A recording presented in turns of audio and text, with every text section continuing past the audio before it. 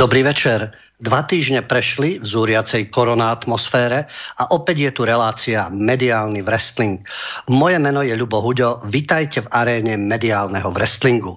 V jednom rohu hlavný prúd, mainstream, so svojou prosystémovou propagandou a v druhom rohu alternatíva, ktorá zverejňuje, čo hlavný prúd ignoruje, zatajuje, zosmiešňuje. V hre sú aj podpasové údery, fake news, hoaxy a demagogia. Varovanie. Nestaňte sa fanatickým fanúšikom jedného či druhého. Odporúčam proti tomu trojkombináciu. Chladná hlava, zdravý rozum a kritické myslenie. Od tejto relácie neočakávajte neuveriteľné odhalenia a nostradamovské vízie, ale informácie, ktoré stoja za pozornosť a zamyslenie sa.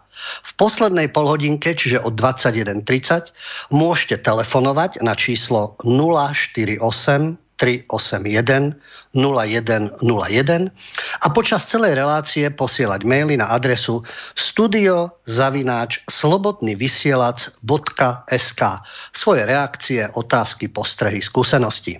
V úvode som spomínal v zúriacej korona atmosfére, či už si to niekto pripúšťa alebo nie, neustále počujeme o covide, počujeme o korone, o opatreniach, čo nám hrozí, čo nás čaká, ktorá krajina je ako postihnutá a ako sa my máme vzhľadom k tomu zachovať.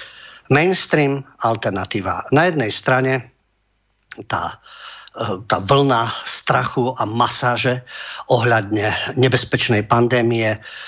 Mainstream nás zásobuje pravidelne svojimi štatistikami. Vieme už, že ku koncu augusta sa už na celom svete nakazilo viac ako 25 miliónov ľudí, ako to vyplýva zo štatistik, ktoré zverejňujú agentúry Reuters a AFP. Mainstream, samozrejme. Vieme, že najviac ľudí sa infikovalo v Spojených štátoch, v Brazílii, v Indii a zomrelo už 840 000 ľudí. Rozšíril sa do celého sveta COVID a spôsobuje nielen zdravotnú krízu, ale aj ekonomický prepad. Toľko oficiálne informácie.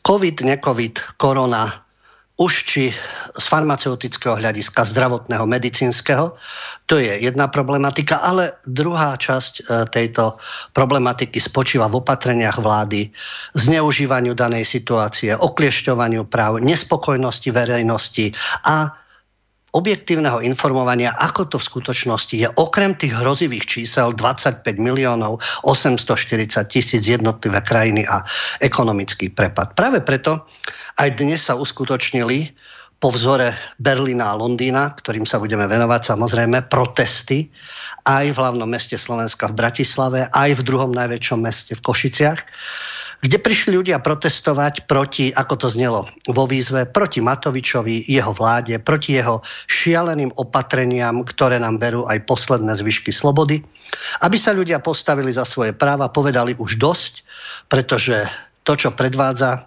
Igor Matovič, toho času premiér, respektíve premiér Igor, alebo už vzhľadom na tie rôzne kotrmelce, čo predviedol a trapasy a svoje statusy skôzu Šašo Matovič, tak práve preto sa ľudia rozhodli, že budú protestovať nie len proti jeho vláde, ale to, čo súvisí s jeho vládou, a to sú nezmyselné koronavírusové opatrenia a obmedzovanie osôb. Čo je však zaujímavé v tejto súvislosti? Pokiaľ sú protesty v Minsku alebo kdekoľvek v Bielorusku, mainstream vás už 2-3 dní informuje dopredu, čo sa chystá, pripravuje sa taká demonštrácia, kto sa zúčastní, školáci nenastúpia, robotníci sú pripravení, novinári sú v strehu a tak ďalej. Viete dopredu, čo už bude v Bielorusku. Možno, že Korčok s Demešom by sa tam radi aj rozbehli osobne, zatiaľ môžu intrigovať len spoza hraníc. Ale to vieme dopredu. Ale o týchto demonštráciách, o týchto protestoch vopred už vôbec nič. Bude zaujímavé, čo budú rozprávať, keďže sa to už dnes skončilo, ale či vôbec niečo mainstream, hlavný prúd, objektívny, nadstranický, ktorý kvalitne informuje, či sa tomu vôbec bude venovať. A nemožno sa čudovať týmto praktikám, ktoré má mainstream, keďže o týchto udalostiach neinformuje. Je bezpredmetné či sa tam zúčastní, tak ako v súvislosti s Berlínom. Bolo tam 38 000 ľudí, 3 milióny ľudí. Dohadovanie s číslami videa svedčia o niečom, keď človek vidí ten dav ľudí, tú masu a môže si odhadnúť, koľko sa ľudí asi zúčastnilo. V tomto prípade nejde o to, koľko ľudí sa zúčastnilo, pretože stačí, že ide dostal, alebo nejaká skupinka, alebo Šimečka príde sám pred bieloruskú ambasádu a idú tam predvádzať svoje politické tanečky a tomu sa už pozornosť venuje. Ale týmto akciám nie, pretože keby bol niekto iný premiér alebo niekto, kto by nevyhovoval prestitútom z mainstreamu, asi by venovali pozornosť akejkoľvek jeho kritike. Ale pokiaľ ide o tieto postupy, vôbec to neprekvapuje. Napríklad to vzájomné prepojenie denník N, však tie metódy sú známe, komu politicky nadbieha a navyše celý ten náš mainstream je ako keby denník N, z času na čas výnimka vo verejnoprávnej televízii, ale aj to len z času na čas. A práve preto v súvislosti s týmto Šašom Igorom, toho času premiérom, rád by som upozornil na určité praktiky, ktoré panujú v rámci mainstreamu, pretože ja už som hovoril o tejto knihe a týka sa Igora a hneď to bolo jasné po 100 dňoch, prvých 100 dňoch, čo to je za politika v úvodzovkách, politika, akúsi politickú figurku. A tá kniha je k dispozícii aj v ponuke Slobodného vysielača. Je to kniha, ktorá má titul Matelko, premiér Igor, 100 dní na Facebooku. Napísala to Ducka z Gurišova tým, že mapuje prvých 100 dní, ktorými Matovič sa predvádzal na facebookovej stránke jeho statusy, teda ktoré vyrážali dých skutočne, pokiaľ ide o premiéra a štátnika, všetko v úvodzovkách. No a porovnáva to s reálnou situáciou, čo Matelko, premiér Igor napísal, ako sa vyjadril, na koho zaútočil, koho znevážil, komu sa kam zase strkal, alebo aké postrehy mal a aká bola realita. Čo je hrozné na tejto knihe? No hrozné je to, že ako si nevyhovuje. A tu je práve tá prepojenosť. Mainstream denník N, kde v redakčnej rade sedí šéf Martinusu. Okrem toho, že v tej redakčnej rade je taký ten určitý výkvet súčasnej tyranie, ako sociológ Martin Bútora, organizátor festivalu Pohoda Michal Kaščák a zakladateľ knihkupectva a šéf Martinusu Michal Meško a ďalší. Ale chcem upozorniť na túto súvislosť, že práve pretože im niektorá kritika nevyhovuje ich, ani Matovič nie je u nich nejak dvakrát obľúbený, ale čo je zaražajúce, túto knihu odmietlo sieť knihkupectiev Martinus predávať. Nevedno prečo. Normálne v ponuke, tak ako je množstvo kníh, ktoré vydávate v ponuke knihkupectiev. Martinus odmietol túto knihu predávať a Pantarej sa zachovali takticky, že môžete si ju, ale cez internet. Nevedno, prečo nemôže byť kniha vystavená, nemôže byť v regáloch, nemôže byť bežne dostupná. Nie každý vie dopredu, že si ide vybrať túto konkrétnu knihu a tohto konkrétneho autora, ale prechádza sa po knihkupectve, začíta sa, vyberá si rubriky jednotlivé, no a má na výber, ak má čas, tak nie je problém si aj sadnúť a čítať si v tom knihkupectve, sadnúť si do kaviarne a podobne.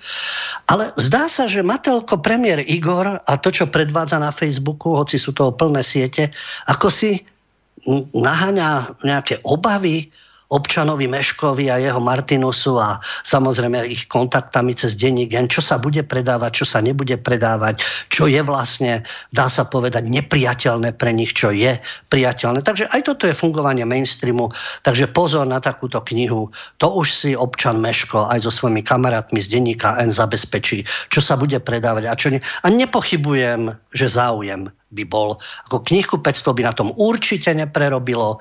Nie je to ani niečo, čo súvisí znakov a s paragrafmi. Len je to čiste o politických neschopnostiach, psychickom stave a diagnóze premiéra Igora Matelka, ako sa predvádza na Facebooku.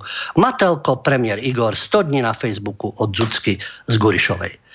A keďže som na začiatku spomínal, keďže tieto demonštrácie sú zamerané práve na politiku tohto premiéra v úvodzovkách Matelka a boli inšpirované aj tým, aké výhrady majú k svojim vládam ľudia aj v západnom svete, lebo ten je teraz určujúci, a to konkrétne v Berlíne a konkrétne v Londýne, aj to bola inšpirácia pre dnešné demonštrácie. A to pokrývanie nemeckých teda protestov v Berlíne opäť poukazuje na to, ako mainstream k danej problematike pristupuje. To, čo som spomínal, pokiaľ ide o Bielorusko, až cítite to nadšenie v médiách hlavného prúdu, ako držia tie palce tým demonštrantom a podporujú to a prinášajú tie informácie. Problematika Bieloruska je špecifická. Osoba Lukašenka, stav ekonomický, vzťahy, voľby a tak ďalej. Odhľadnúť od toho, pretože médiá by mali informovať o každej stránke a nebyť fanúšikom niekoho. V tomto prípade tu sme opatrní a inde zase budeme útočiť na daného predstaviteľa. Nevyhovuje. Tuto je dobrá demonštrácia, táto je zase zlá demonštrácia. Čo bolo také zlé na tej demonštrácii v Berlíne? Informovať o nej musia, lebo naozaj aj keď pripúšťajú to číslo, že 38 000, ale ako hovorím, to rozpätie je od 38 000 do 3 miliónov a každý si môže vybrať alebo sa pozrieť, čo mu chce veriť a čo mu nie. Takticky opisované niekoľko tisícové protesty. Ale z médií evidentne hlavného prúdu v tom rohu, kde šteká ten mainstream a presvieča nás, čo si máme myslieť, panovala taká tá skepsa, nevoľa k tomu, čo sa to v tom Berlíne, čo si to dovolujú, čo to tam predvádzajú, keďže dôležité je to, čo sa deje v Minsku a v Bielorusku, aby tie davy zvíťazili. Ale pokiaľ ide o Nemecko, tam nejaká sloboda vyjadrovania nie je priaznivo naklonená tým, ktorí sedia v tomto mainstreame. Takže v Berlíne boli protesty práve proti tým reštrikciám ohľadne koronavírusu. Zároveň nespokojnosť s kancelárkou Angelou Merkelovou. To bolo cez víkend a v nedeľu tie demonštrácie opäť v Berlíne pokračovali. No a zasahovala polícia, boli tam konflikty. Vyšlo zhromaždenie, kde prichádzali demonštranti z celého Nemecka do Berlína a skončilo to tým, že zasahovali poriadkové sily. Čomu ako keby tlieskali samozrejme médiá, vykresľovali účastníkov ako pravicových extrémistov. Verzia, ale trošku z cesty. Agentúra DPA tvrdila, že dôvodom zásahov bolo násilie medzi políciou a krajne pravicovými aktivistami, ktorí sa dostali príliš blízko nemeckého parlamentu. Svojho času sa pravý sektor dostal príliš blízko k dverám ukrajinského parlamentu. Teraz sa zase dostáva bieloruského, ale jasné, je to o niečom inom. Tu ide len o to informovanie, prečo mainstream sa tvári ako skupina fanúšikov určitých udalostí namiesto informovania. Nechýbalo srdcervúce vyjadrenie aj nemeckého prezidenta Franka Waltera Steinmeiera, ktorý hovoril o tom, že tí protestujúci prenikli do blízkosti Reichstagu, ríšskeho snemu, a netolerovaným útokom na srdcia našej demokracie. Demokracia je vtedy, keď máte ten správny názor, ktorý vyhovuje danému systému a keď to médiá ešte aj podporujú. Ale pokiaľ ide o tie táraniny, o krajne pravicových aktivistov, čo dokonca, dostaneme sa aj k tomu ďalej, musí poprieť aj mainstream, že až takéto ultrapravicové vystúpenie to nebolo, pretože asi boli všetci ultrapravicoví. Boli tam napríklad farmári, ktorí nie sú spokojní s agrárnou politikou. Boli tam ľudia nespokojní s Merkelovou. Boli tam zástavy aj nemecké, aj USA, aj Ruska. Zároveň zástavy, pretože je to dôležitý prvok, na ktorý mainstream upozorňuje a niekde zase neupozorňuje. Zástavy niekdajšej nemeckej ríše, aj dúhové zástavy tolerancie, trička s rôznymi symbolmi. Takže tam bola zmes rôznych ľudí. A ešte k tomu tam prišiel aj synovec bývalého amerického prezidenta Robert Kennedy Jr., ktorý vystúpil s veľmi odvážnym prejavom, ale opodstatneným, kde vyjadril svoje obavy pred ovládaním verejnosti cez strach a varoval zároveň pred tým, aby vakcína proti koronavírusu nebola testovaná na ľuďoch. S tým že polícia sa rozhodla zakročiť, pretože neboli splnené požiadavky ochrany proti rozširovaniu nákazy. A tie by mali zostať platné až do konca tohto roku, čiže rozostupy, rúška a podobne. Neviem, že by ten prejav Kennedyho bol tak úbohý, veď my sa k nemu dostaneme, aby neodznel v našich médiách, alebo médiá na ňu vôbec neupozornili hlavného prúdu a ignorovali to. Nebol Robert Kennedy Jr. na správnej strane. Asi keby prišiel podporiť Merkelovu alebo nejaké liberálne hnutie alebo nebude nejaké ultraľavicové, vtedy by bol pozitívna postava. Ale že sa objavil tu, kde bola rôzna zmes ľudí, tak to ako si hlavnému prúdu nevyhovuje. A po skladbe sa pozrieme na to, ako pristupuje hlavný prúd určitým demonštráciám a v tomto prípade k protestom v Berlíne proti koronatyranii.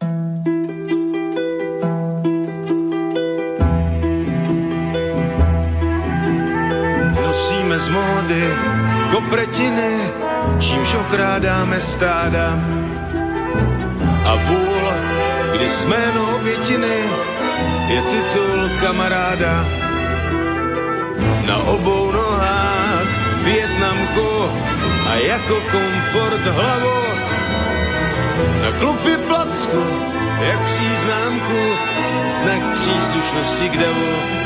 I naše generace má svoje prominenty, programy rezignace a facky argumenty, potlesky k umlčení a pískot na pochvalu a místo přesvědčení jen pití píva z žalu.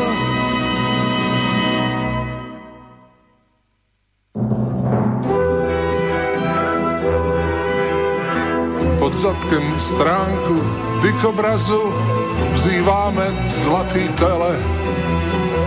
Sedáme v koutcích u obrazu, čekáme spasitele. Civíme lačne na mneďáky, my Gottwaldovi vnuci, a nadáváme na mnešťáky, tvoříce revoluci. I naše generace má svoje karícníky a fízly z honorace a skromné úředníky a tvory bez svědomí a plazy bez páteře a život bez vědomí a lásku k nedůvěře.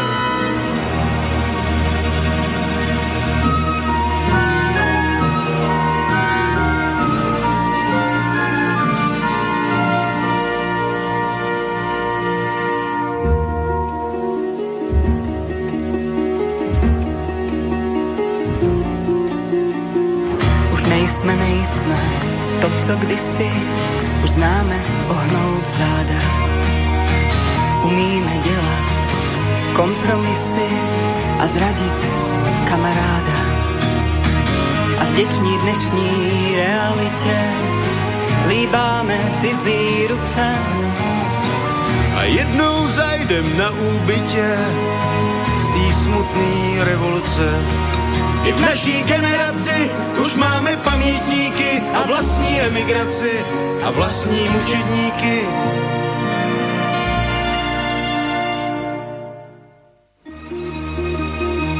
A s hubou rozmlácenou dnes zůstali jsme němí. Ne, nejsme na kolenou. Ryjeme držkou v zemi.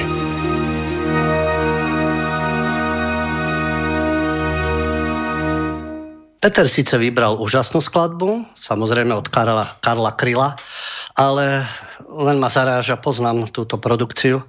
Tie hlasy, ktoré tam zazneli, a to v prvom rade David Koller, ktorý je havloid, slniečkár a poviem to aj škaredým slovom riťoles súčasného systému, toho progresívneho, ktorý je regresom vlastne.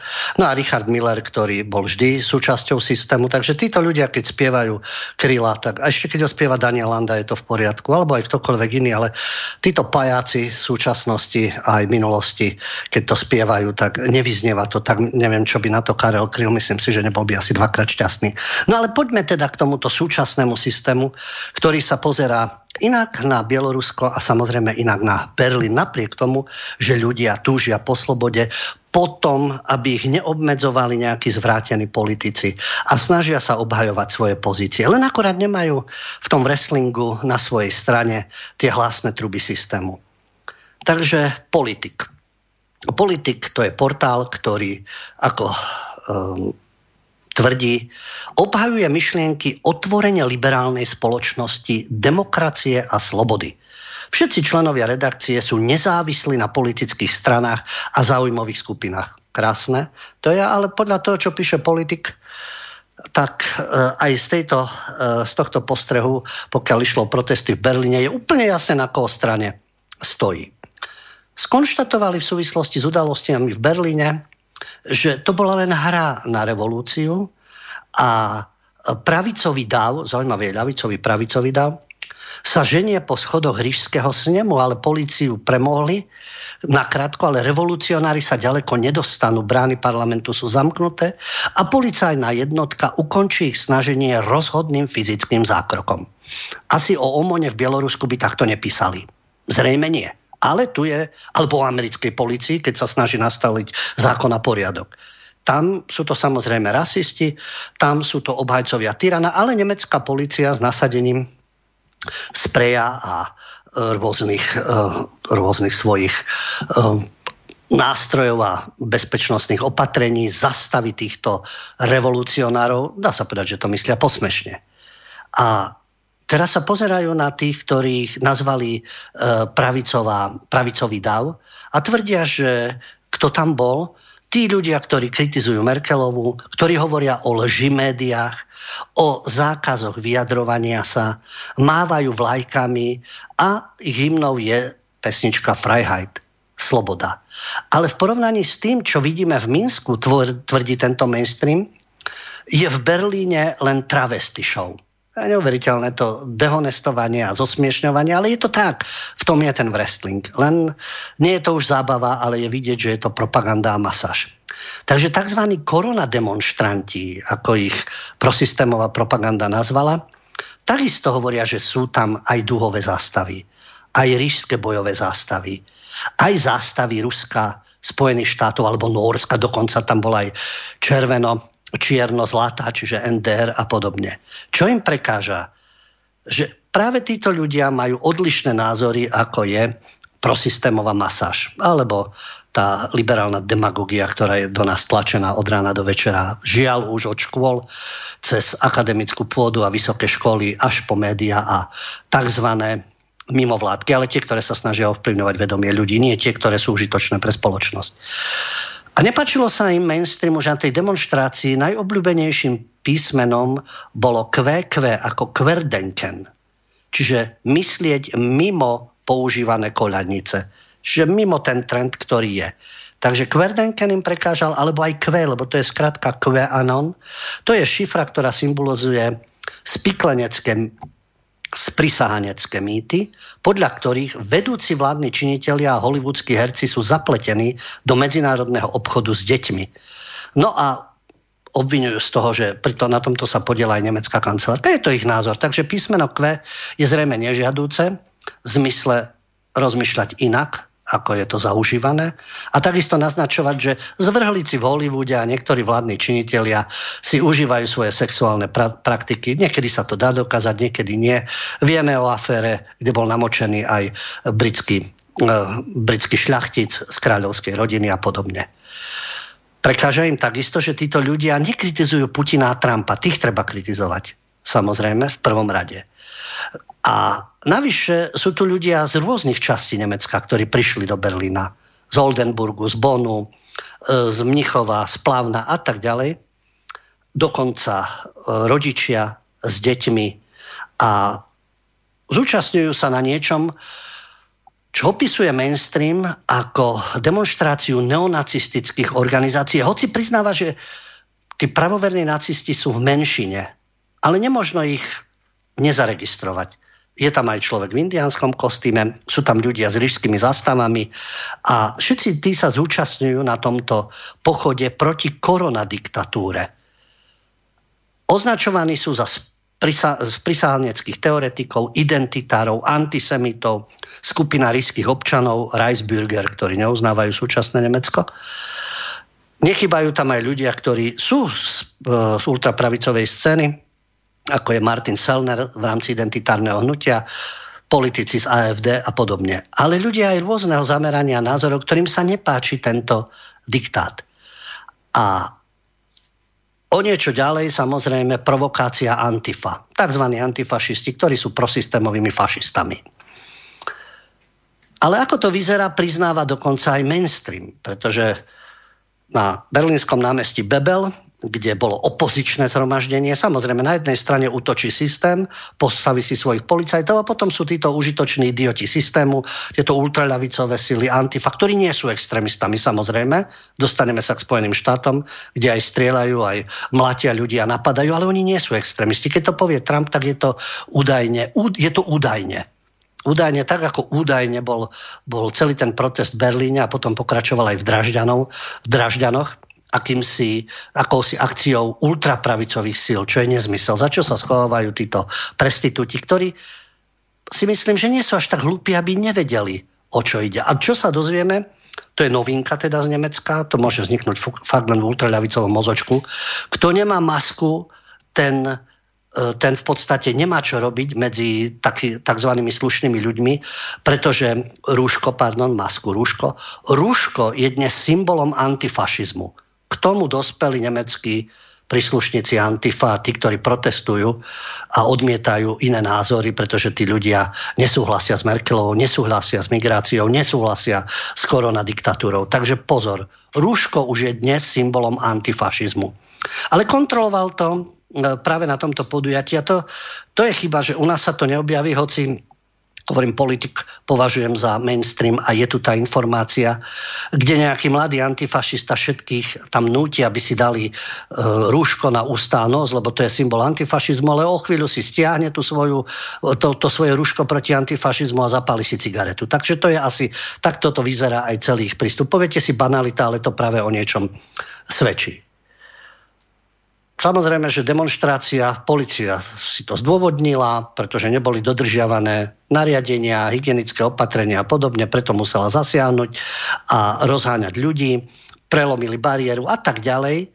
A problémom, ktorý sa neustále objavuje v týchto správach, na čo poukázal dokonca aj spolkový prezident Frank-Walter Steinmeier, nebavíme sa o covide, nebavíme sa o rôznych opatreniach. Čo je problémom, hoci, ako hovorím, politik musel priznať, že sú tam rôzne zástavy, zastúpení sú rôzni ľudia, či už sú to rodiny, či sú to farmári, či dokonca stúpenci dúhových zástav a rôznych postojov, ale keď sa snažili vtrhnúť do budovy spolkového snemu a boli vytlačení, tak mávali tam niektorí ríšskými zástavami. A dokonca aj Frank-Walter Steinmeier, nemecký prezident, si všimol, že demonštrujúci niektorí mali v rukách čierno-bielo-červené zástavy, ktoré boli používané v rokoch 1867 až 1919, ale aj v čase Tretej ríše od 1933 až do 45. Problém. Zástavy a tak očiernia celú demonštráciu, nazvú to travesty show, zosmiešňujú to, že či to bola revolúcia, lebo tieto názory nie sú zaujímavé. Oni majú správne názory a v mainstreame majú. Zatiaľ, čo v tom druhom rohu je alternatíva a poukazuje na niektoré fakty. A teraz sa pozrime na Bielorusko, keď je takým problémom ríšske zástavy, že tam vôbec nejaké boli a že tam boli ľudia, ktorí nesúhlasia so súčasným vedením a Merkelovou a s jej politikou a žiadajú jej odchod. Ale v Bielorusku je to v poriadku, pretože v Bielorusku počas tých demonštrácií sú tieto bielo-červeno-biele zástavy a stužky. A opäť vráťme sa do minulosti. Tieto bielo-červeno-biele zástavy a stužky, ktoré sa nosili už za prvej svetovej vojny, už keď Steinmeier ide do nemeckej minulosti. Pozrieme sa do bieloruskej minulosti. Nosili bieloruskí vojaci a po páde carizmu boli prvé legálne akcie bieloruského národného hnutia. No a keď bola vyhlásená v marci 1918 Bieloruská ľudová republika, tak červeno-biela zástava bola jej symbolom. A tým štátnym znakom bol biely kôň s rytierom na červenom poli. Ten znak sa nazýva pahoňa a to bol erb bývalého litovského veľkokniežatstva. Ale práve tieto symboly a táto zástava sa používala aj počas druhej svetovej vojny v Bielorusku tými silami a tými predstaviteľmi, ktorí spolupracovali s nemeckými nacistami. Bieloruská centrálna rada, kde boli predstavitelia Bieloruska pri zasadaní v pozadí zástavy s hákovým krížom, bielo-červeno-biele zástavy a uprostred pahoňa, biely kôň s rytierom na červenom poli. Alebo takisto tento symbol bielo-červeno-biely, ďalší symbol Weißrutenien a ten sa používal, aj táto zástava sa používala od 1942. Oficiálne na teritóriu generálneho okruhu bieloruského Reichskomisariátu Ostland.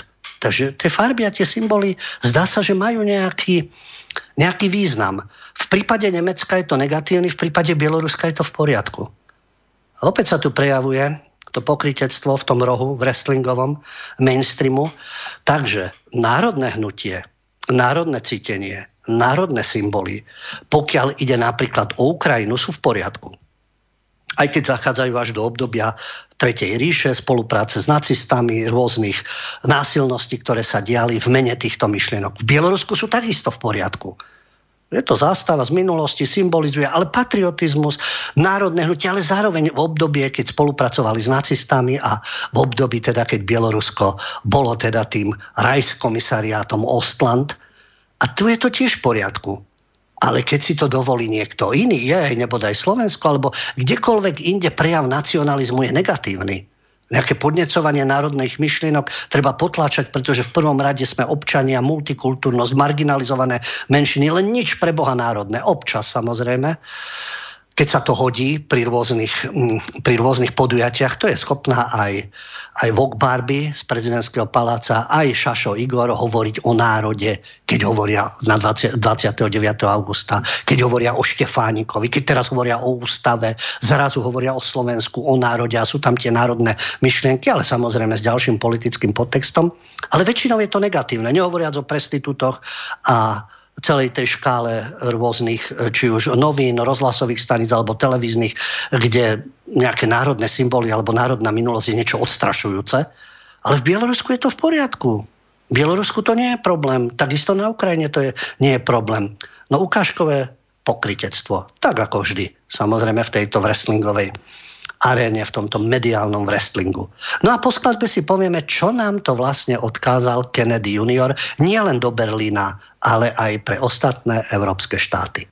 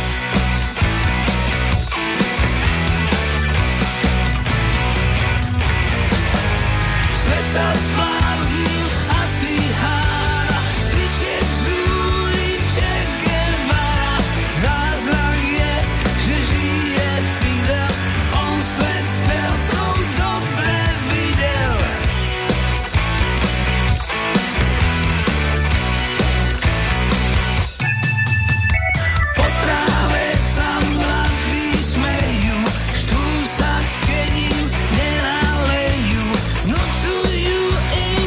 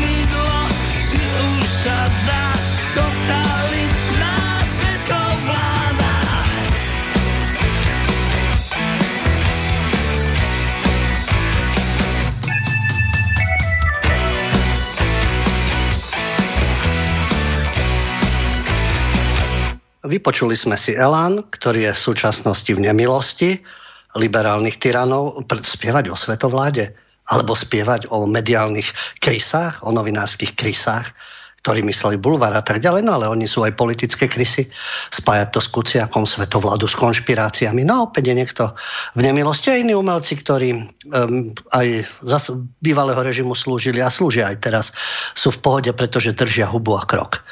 No ale hubu a krok nedrží Kennedy junior, ktorý sa objavil v Berlíne na týchto protestoch a prišiel ich podporiť, synovec bývalého amerického prezidenta Roberta Kennedyho, Johna Kennedyho, bývalého prezidenta, ktorý zomrel za doteraz nevyjasnených okolností, ak nevidíme v rozprávku o Osvaldovi. A dnes Robert Kennedy junior hovorí o tom, že doma v Spojených štátoch mu tvrdili noviny, že keď príde do Berlína, bude hovoriť k 5000 nacistom. A zajtra možno budú tvrdiť, že tých nacistov bolo 83 000 alebo aj viac, ktorí tu boli. Ale, citujem Kennedyho, ale keď sa tak pozerám do davu, vidím tu pravý opak nacistov. Vidím ľudí, ktorí milujú demokraciu, ľudí, ktorí chcú otvorenú vládu, ľudí, ktorí chcú vedúcich politikov, ktorí chcú takých politikov, ktorých nebudú klamať. Nechceme riadiacich politikov, ktorí bez uváženia nastolia nejaké obmedzenia, len aby dosiahli naše poníženie a pokoru. A Kennedy pokračoval ďalej otvorene. A my medzi tým už vieme, že ľudia ako Bill Gates a Anthony Fauci túto pandémiu, ktorú na nás teraz uvalili, už desiatky rokov plánovali a my vieme, že nám nedokážu vysvetliť, čo vlastne pandémia znamená. Tí všetci sa prikrývajú akýmisi vymyslenými číslami, aby sme mali strach. Vymýšľajú čísla, ktoré my potom čítame v novinách a vidíme v televízii. A keď potom tieto čísla vidíme, dostávame jednoducho strach. No a Kennedy junior začal tým, že počas svojej práce, ktorá zameral na ochranu vôd, sa stretol so zamorením vodných živočíchov, vrátane rýb, ortuťou, ktorá pochádzala z výroby vakcín. A upozornil, že vakcíny musia byť v prvom rade bezpečne testované, aby sa zamedzilo tomu, že budú v skutočnosti viac ľuďom ubližovať, ako im pomáhať. A podľa neho v Spojených štátoch panuje úplne iná situácia, pretože mnoho inštitúcií je postihnutých korupciou a farmaceutické firmy majú maximálnu ochranu. Takže, ako hovorí Kennedy junior, nejde ani o americký problém, to je celosvetový problém. Synovec amerického prezidenta verí, že v dnešnej politike sa odráža farmaceutická propaganda. Ako sa vyjadril, totalitné štáty zneužívali strach, aby docielili servilnosť verejnosti. A práve preto aj toto obdobie je zlomovým bodom v histórii ľudstva. Poukázal napríklad na Hermana Göringa, ktorý počas procesu v Norimberku sa zmienil, že ľudia sa dajú jednoducho ovládať práve vtedy, pokiaľ majú pred niečím strach. A podľa Kennedyho juniora je tak strach hnacím faktorom vzniku totalitarizmu. No a práve strach sa teraz vytvoril u ľudí v súvislosti s pandémiou koronavírusu. Ako uviedol Kennedy junior, vládci milujú pandémie rovnako tak, ako milujú vojny. A odkázal teda, že práve to im dáva ten pocit nadradenosti, tú moc a tú možnosť riadiť ľudí. Dotkol sa aj problematiky vysokorýchlostných sietí 5. generácie, kde sme si zvykli ako médiá hlavného prúdu útočia na ľudí, že nepochopili to obmedzenci, tvrdia, že to spôsobuje rakovinu, že to spôsobuje COVID. Tu nejde o to. Kennedy junior načrtol niečo iné. Áno, je tu podpora vzhľadom na to, že sa zrýchľuje prepojenie ľudí. Ale zároveň je tu nebezpečenstvo, že mocní ľudia budú mať tie dáta užívateľov. Vaše telefóny nepracujú pre vás. Rozpoznávajú vaše tváre a špicľujú vás. Tieto všetky smart veci, to neslúži nám. To je pre monitorovanie a zbieranie dát. Táto pandémia prišla, pretože sa hodila, aby nám diktovali, čo chcú. Okrem iného, Kennedy junior hovoril aj a varoval pred zánikom fyzických peňazí, Ale v rámci odporúčania nosiť rúška kritizoval, že ľudia podľa neho nemajú prístup k dostatočným štúdiám, ktoré by účinnosť ochranných prostriedkov dokazovali. Takže to nie je o tom, že tí, ktorí kritizujú túto koronadiktatúru, nechcú počúvať argumenty, ignorujú nejaké vedecké poznanie, ale ide o to, že ako sme teda dostatočne informovaní, či je tu len jedna verzia, ktorá vyhovuje tým, ktorí chcú diktovať, chcú mať moc a tvrdia, že oni nás chránia. A zároveň im vyhovuje ten strach. A pod vplyvom toho strachu môžu uplatňovať, čo chcú. Že bol Kennedy junior nejaký konšpirátor alebo nejaký obmedzenec nevzdelaný, neskúsený, alebo vytlkal z toho nejaký kapitál. No to asi nie, pretože aj Kennedy junior uvádza, a je to jedno v wrestlingu, v ktorom rohu kto stojí a čo presadzuje. Ale ako Kennedy junior povedal, najviac nám chýba informovanosť verejnosti. To je len jedna verzia udalosti. A rovnako ako v Nemecku, tak aj vo Veľkej Británii sa protestovalo. Ľudia nemali samozrejme ruška, nedodržiavali odstupy a jeden z organizátorov týchto londýnskych demonštrácií sa vyjadril. Nejde o to, či si myslíte, že je koronavírus podvod, či nie. To, čo sa deje teraz, je porovnateľné s normálnou chrípkou, takže karanténa a všetko, čo s tým súvisí, je neospravedlniteľné.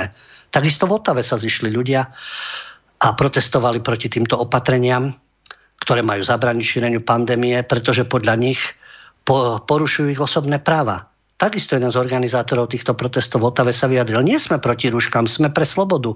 Pokiaľ chcete nosiť rúško, nič proti tomu nemáme. Máte na to právo. Nemáte ale právo nútiť k ich noseniu mňa alebo moje deti. Je to veľmi jednoduché.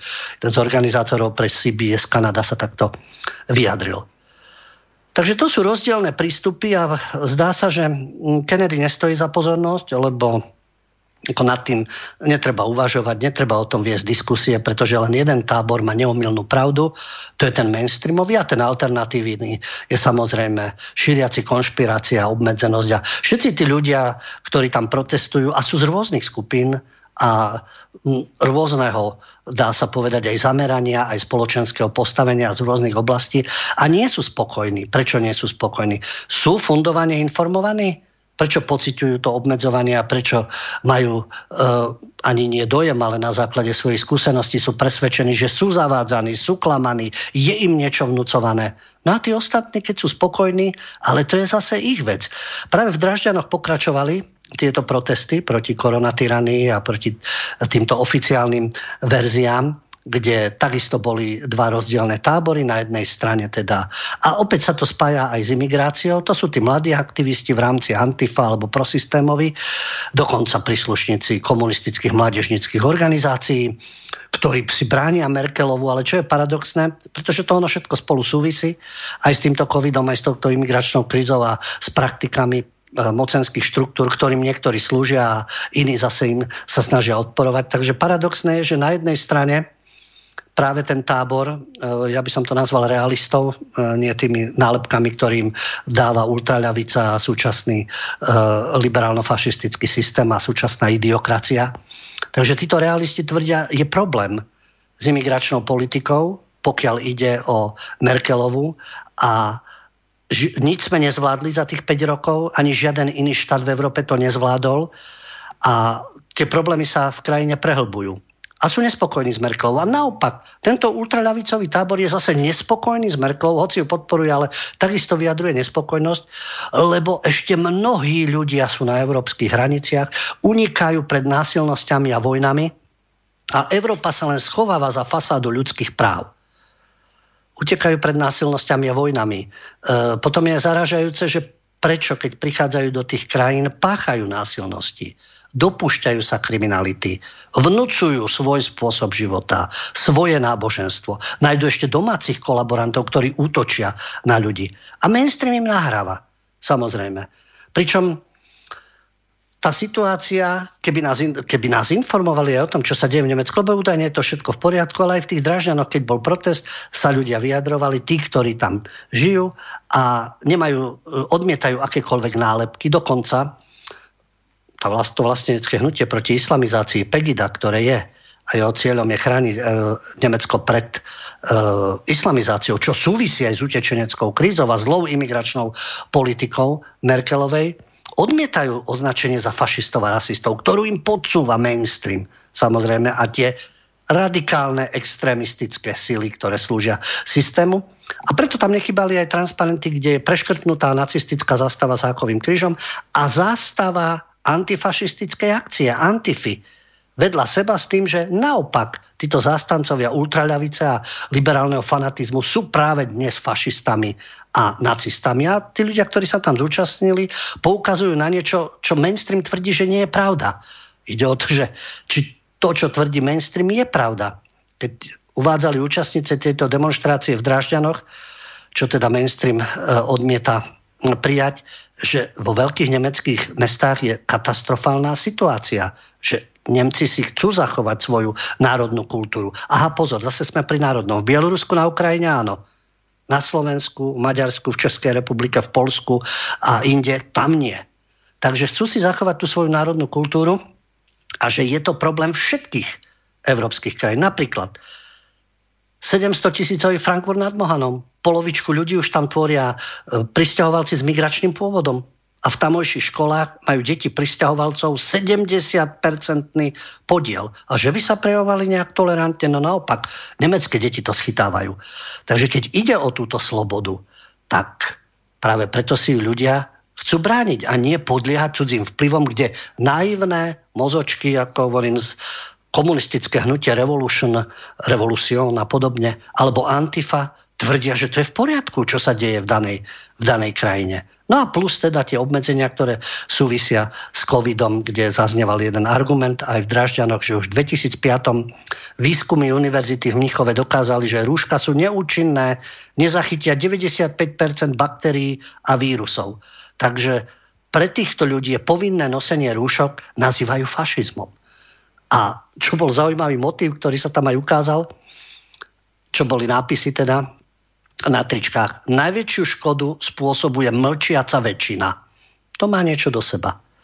No ale pozrieme sa, ako jedna z modla pre našich prestitútov CNN dokáže vyrábať zavádzajúce spravodajstvo. A prečo? Ale to až po skladbe.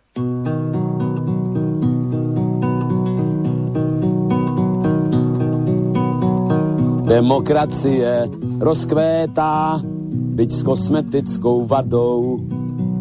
Ti, kteří kradli po léta, dnes dvojnásobně kradou. Ti, kdo nás léta týrali, nás vyhazují z práce. A z těch, kdo pravdu zpívali, dnes nadělali zrádce.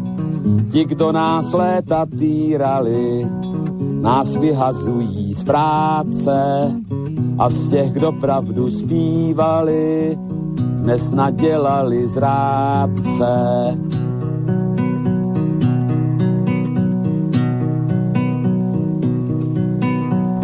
Demokracie prospívá bez nás a pragmaticky. Brbláme spolu u piva, jak brblali jsme vždycky. Farář nám slíbil nebesa a čeká na majetky. My nakrmíme Forbesa za 2 či za 3 pětky. Farář nám slíbil nebesa a čeká na majetky. My nakrmíme Forbesa za 2 či za 3 pětky.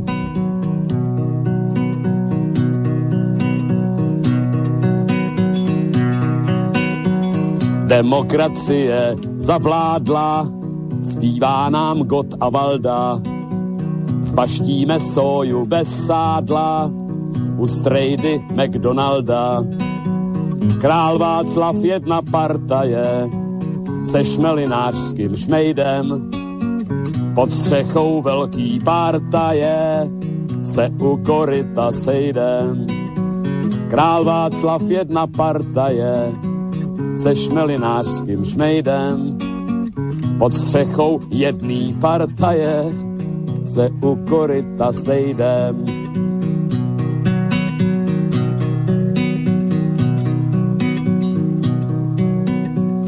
Demokracie pánuje od Aše po Humenné. Samet i něhav pánuje a zuby vylomené.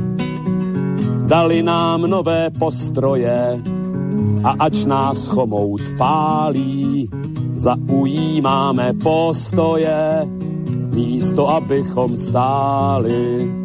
Dali nám nové postroje a ač nás chomout pálí, zaujímáme postoje, místo abychom stáli.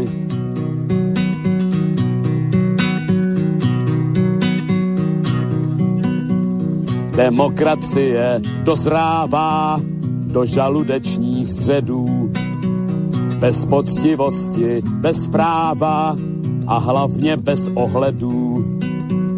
A je to mýlka soukromá, snad z optického klamu, že místo srdce břicho má a místo duše tlamu.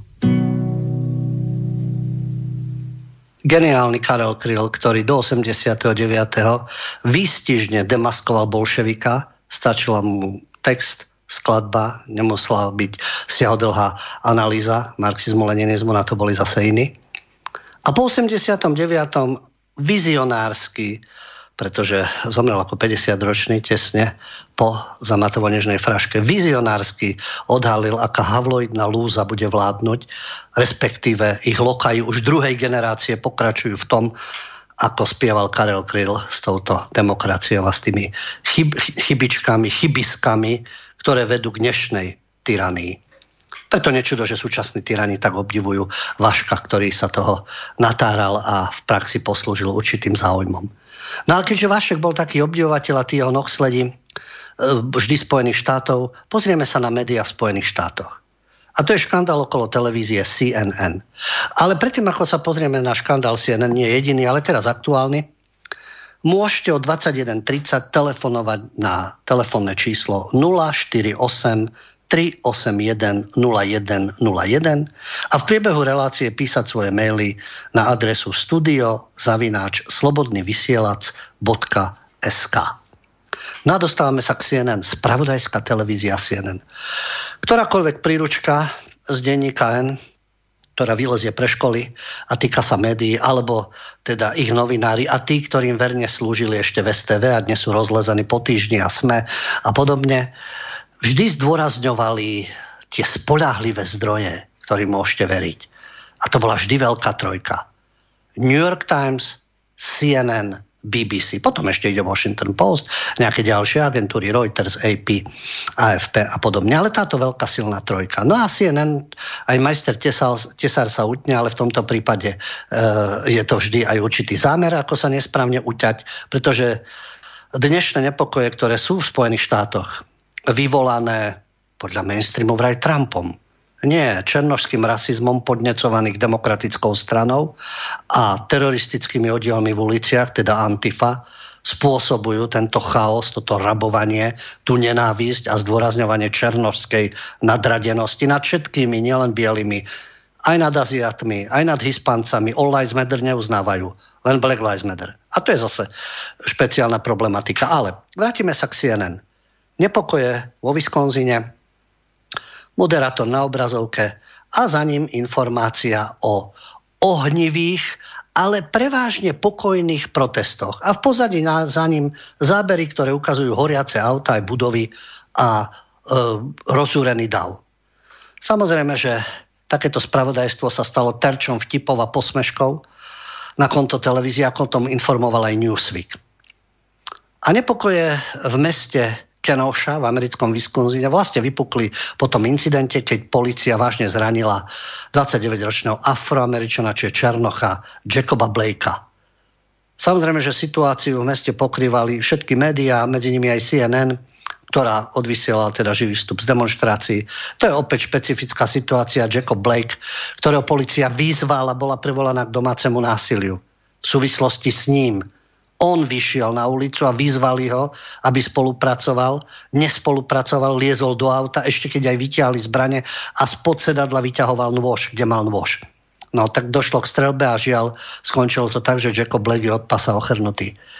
A to stačí akákoľvek zámienka a okamžite sú rabovačky a násilnosti v meste. A v tom meste bol reportér Omar Jiménez. Za ním plamene, poničené auta, domy.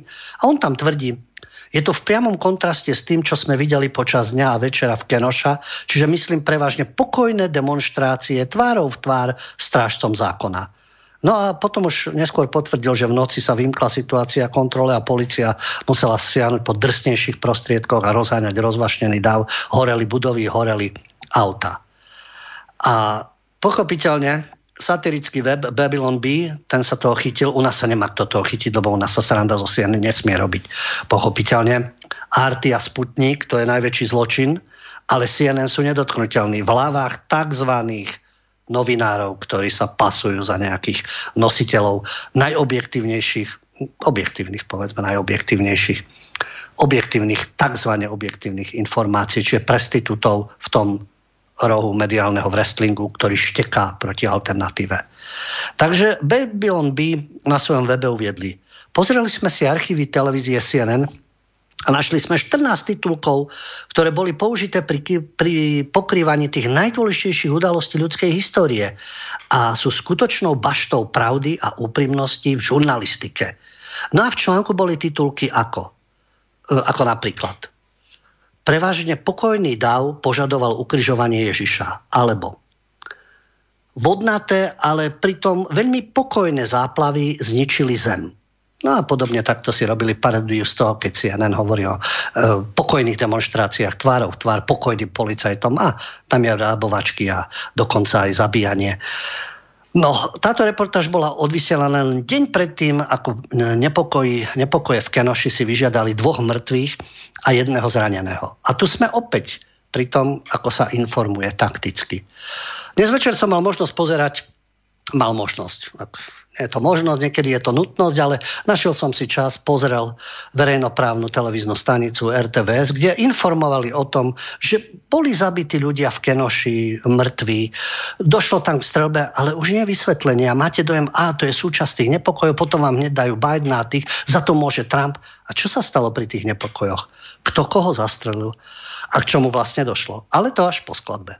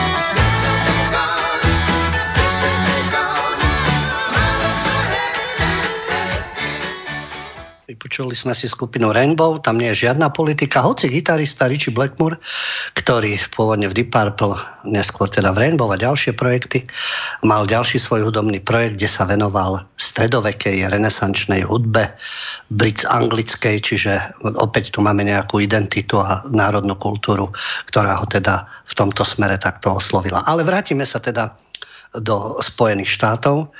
Vieme z médií oficiálneho prúdu, v Portlande bol zastrelený človek, dozviem sa RTVS, že to bol vlastne stupenec Trumpa, asi si to zaslúžil tým pádom, samozrejme, a v Kenoši spomínaní 2 mŕtvi. Ale prečo, v akých súvislostiach? Nestačí len ukázať, že prešli stupenci Trumpa, k niečomu došlo, sú mŕtvi, do toho nejaké politické hry demokratov a republikánov. Jasné, že si človek nájde a si preštuduje, ale tieto informácie si žiaľ v mainstreame asi nepreštuduje. Takže venujeme sa tomu, čo sa stalo počas konfliktov v americkom Portlande, kde došlo k zastreleniu človeka.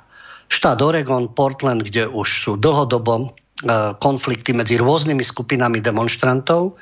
Je tu skupina Patriot Prayer, čiže patrioti, ktorí samozrejme sú hneď ultrapravicoví, akože inak. A práve ich príslušník bol zastrelený. A tie nepokoje vypukli, keď centrom mesta prechádzalo asi 600 aut s priaznivcami prezidenta Donalda Trumpa. Majú právo takisto na vyjadrenie názoru, pretože máte dojem, že na uliciach nesmie byť nikto, len keď organizujú niečo liberálkovia, alebo Antifa, alebo stupenci demokratickej strany a tí ostatní majú byť zalezení a čušať. A mainstream to tak aj servíruje a keď aj majú iný názor, tak asi si zaslúžia aj násilie. Ale kto provokuje to násilie? A to už krysy z mainstreamu, mediálne krysy a tí prestitúti to už nepovedia. No a čože niekto je stupencom Trumpa? To je jeho vec demokratickej spoločnosti. Musíme byť všetci stupenci len teda určitej kvazi-liberálnej alebo kvazi-progresívnej strany.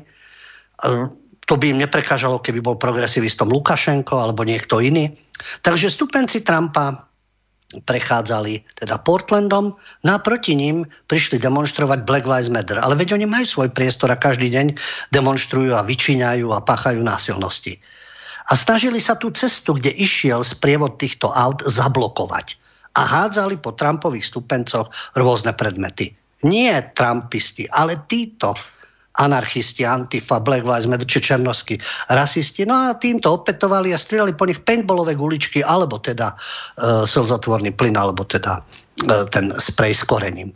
No a došlo teda k takémuto konfliktu a podľa svedkov, New York Times o tom informoval, odvolával sa na 2 nemenovaných svedkov, že došlo k nejakej hádke medzi ľuďmi v aute a kto si začal strieľať. Ale ten, kto bol zabitý, tak mal na hlave čiapku so symbolmi Patriot Prayer, čiže stupenci Trumpa a americkí patrioti. A to potvrdil aj zakladateľ skupiny Joe Gibson, ktorý tam potom prišiel a poznal túto obeť. Takže situácia jasná, kto vyprovokoval, kto strieľal, kto je obeťou. Ako pripomenul aj americký prezident Donald Trump vo svojom prejave na nominačnom zjazde republikánov, keď hovoril o Portlande, že je to liberálne mesto, ktoré ovládlo násilie. To je práve tá liberálna tyrania a to je ten liberálny fašizmus. V tzv. Liberálnom meste nesmiete mať iný názor, lebo títo stupenci vlastne poriadku a zákona nemali problém s políciou, ale s extrémistami a teroristami na ulici, ktorí zaútočili a strieľali. A na to vyšli aj rôzne reakcie. No a čo? Zomrel, ja to citujem, zasratý fašista. To je ako, a nikto sa nebúri zo slušných ľudí. Čo je to za vyjadrovanie? Čo je to za pohrdanie životom? Len preto, že ten človek má iný názor, nemiluje Obamovcov, nemiluje Clintonovu, nemiluje demokratickú stranu, takže si nezaslúži žiť? Tak to je to potom fašista. Ale keď sa teda v Kenoši strieľalo a zomreli anarchisti, tak tu hovoríme o obeťach a opäť sa nepovie, kto a čo boli toto za ľudia. Takže vo Wisconsine, v meste Kenoša, informovanie médií hlavného prúdu vyznieva, že človek, ktorý strieľal na členov hnutia Black Lives Matter, to je ten zločinec a zlý človek a to sú tí ľudia zlí. A tí ostatní sú vlastne obete. Takto to vyzeralo napríklad aj v médiách hlavného prúdu, keď tvrdili. Americká polícia zadržala v súvislosti so streľbou počas rasových nepokojov v meste Kenosha vo Wisconsine 17-ročného chlapca, ktorý v uliciach plných rozúrených ľudí strieľal z útočnej pušky AR-16. Informovali o tom americké médiá, CNN, Reuters, jasné. Ako to bolo skutočne? Skutočne to bolo trošku v skutočnosti, realita bola iná.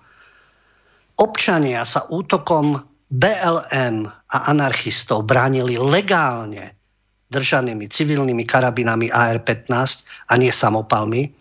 Občania sa snažili brániť rabovaniu, podpaľactvu a útokom na nevinných ľudí zo strany Antifa a BLM, čiže Black Lives Matter, len na čiernych životoch záleží. A nekonali bezdôvodne a agresívne, ako sa to snaží prezentovať mainstream.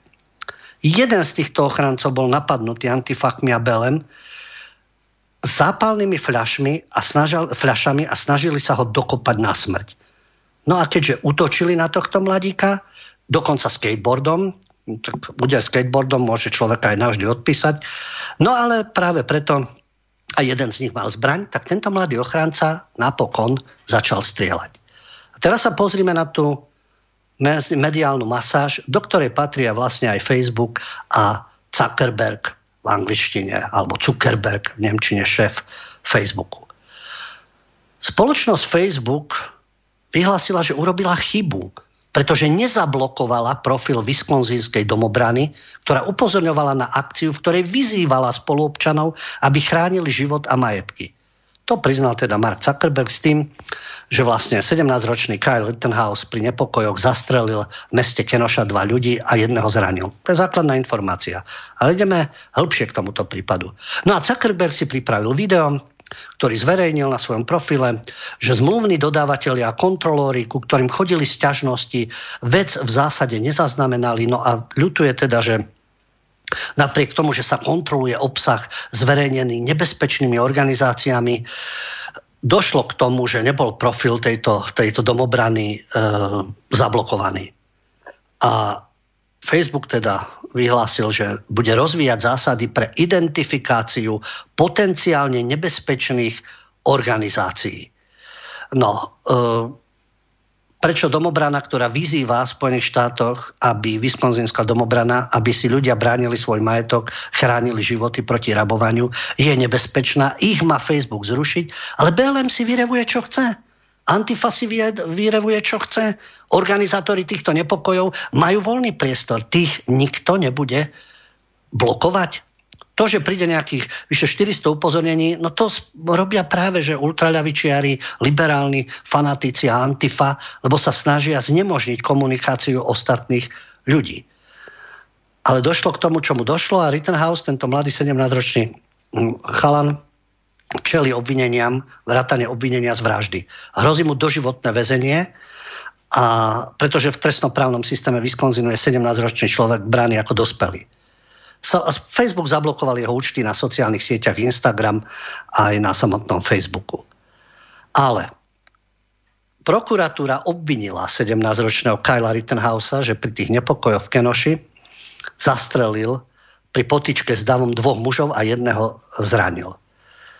Tí traja sú známe firmy, k tomu sa dostaneme. Právny tím texaskej nadácie Fightback, #Fightback, uviedol, že Rittenhousea bude obhajovať.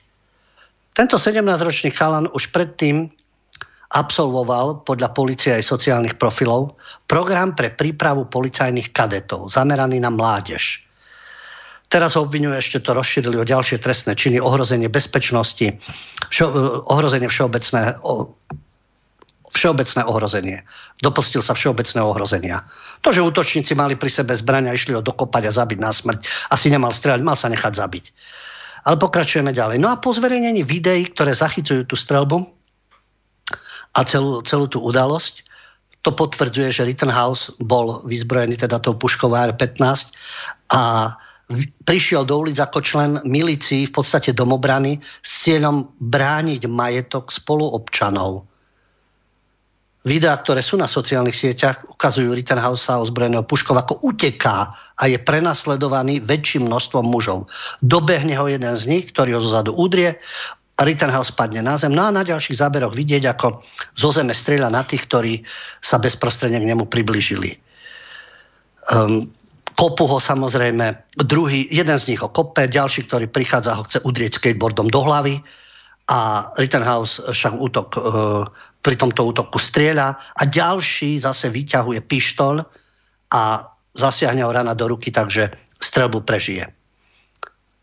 Opäť ďalší muž, ktorý prichádza, ustupuje s roztiahnutými rukami a Rittenhouse už ďalej nestrieľa. Strieľal na tých, ktorí ho išli dokopať, udrieť skateboardom a ešte vyťahoval jeden z nich zbraň. A dostaneme sa k tomu, čo to boli za bezúhonní občania.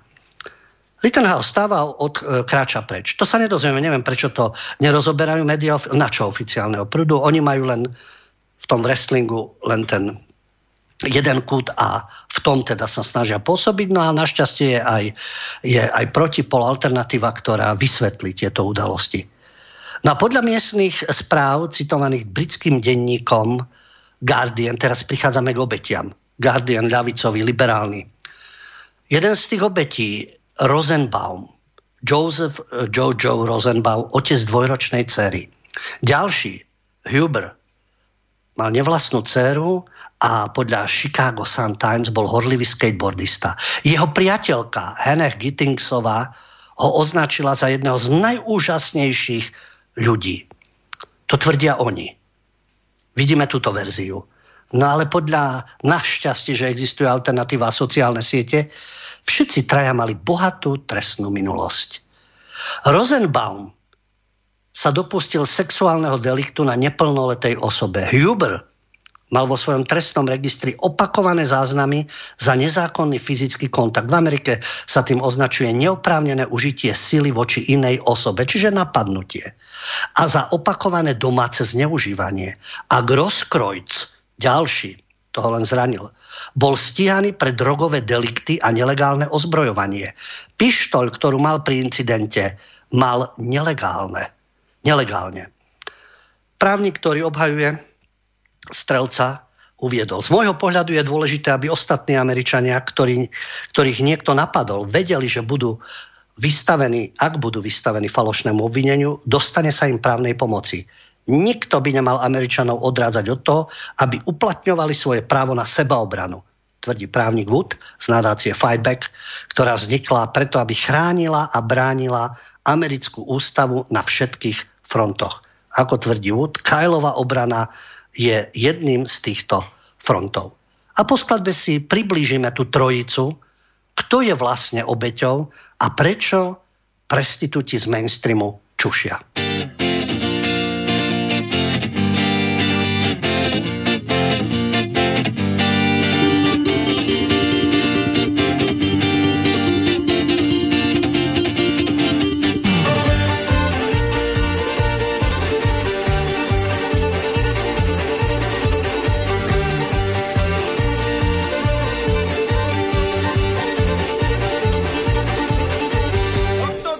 Кто там едет, посмотри, на хромой да на ковыле, это наши сковори. Сковори, народ потешный, едут с ярмарки домой. Кто раздетый, кто разутый, кто с разбитой головой.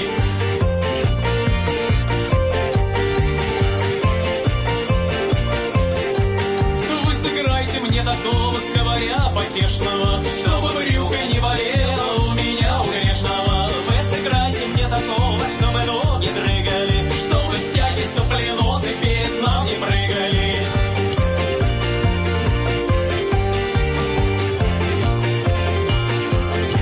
Ой, поломаться хочется, а сказать-то и по правде, и подраться хочется. Это чей-то паренек выдает коленца, не досталось бы ему осиного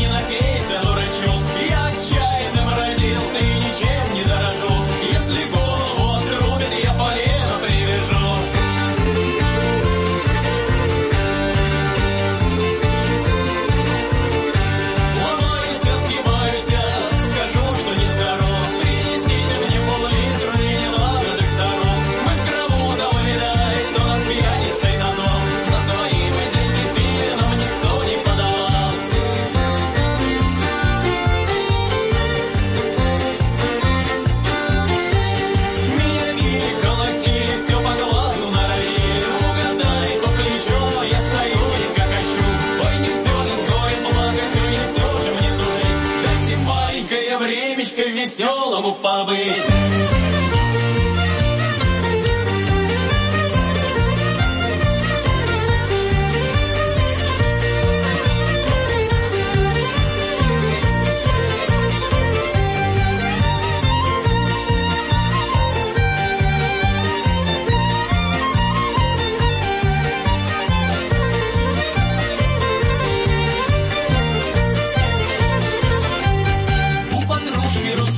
Ниже пояса явись. Вот за эти русые косы мы с товарищем дрались. Ой, товарищ мой орел, до чего ж меня довел? Довел до леса темного, до домика казенного.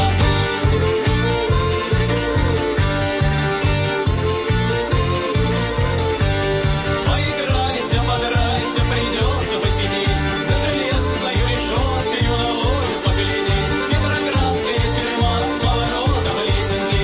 Мы с товарищем сидели, распевали песенки. Ты играй, я буду петь, не так живот будет болеть. Пускай люди про нас судят, веселей будет сидеть.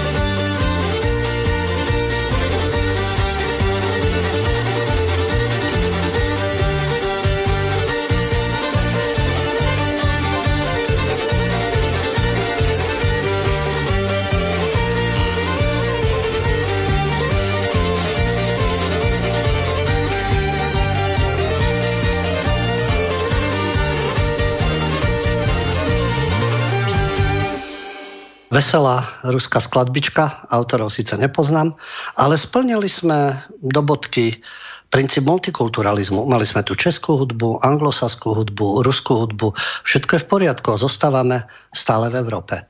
Čo je zase možno na príťaž, že nemáme multikulty z iných kontinentov. Ale vďaka Peťovi, a ja sa s tým stotožňujem, je to veľmi dobrý výber hudby. A vrátime sa do Spojených štátov.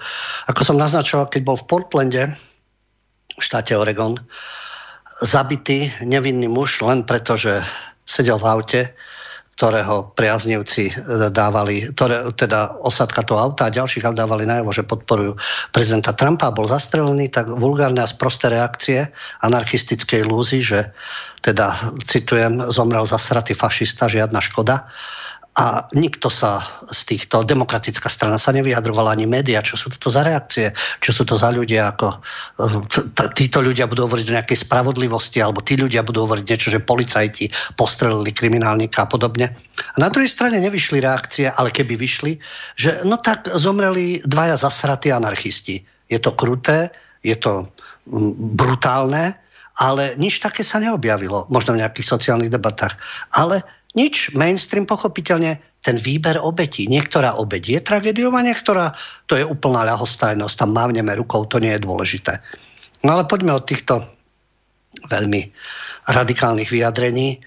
Ja už som naznačil, o akých útočníkov išlo a prečo sa 17-ročný mladík, ktorý chcel brániť majetok ostatných občanov, sa musel takto rázne brániť, pretože asi by to neprežil. Ale on pôjde na doživotie do väzenia a tie, doslova, ja viem, že to v češtine, ale tie keci o tom, akí to boli bojovníci, teraz sa dozvieme.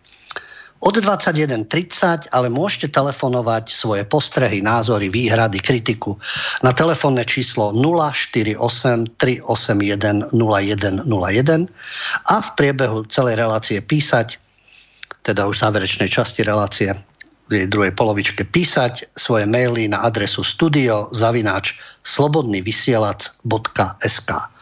Takže poďme sa pozrieť na ten trojlistok bojovníkov, čo už bolo naznačené. Eric Stryker si podrobne všimol, čo sú to za bojovníci na webe National Justice pod titulkom Všetci traja postrelení anarchisti v americkej Kenosha mali bohatý trestný register.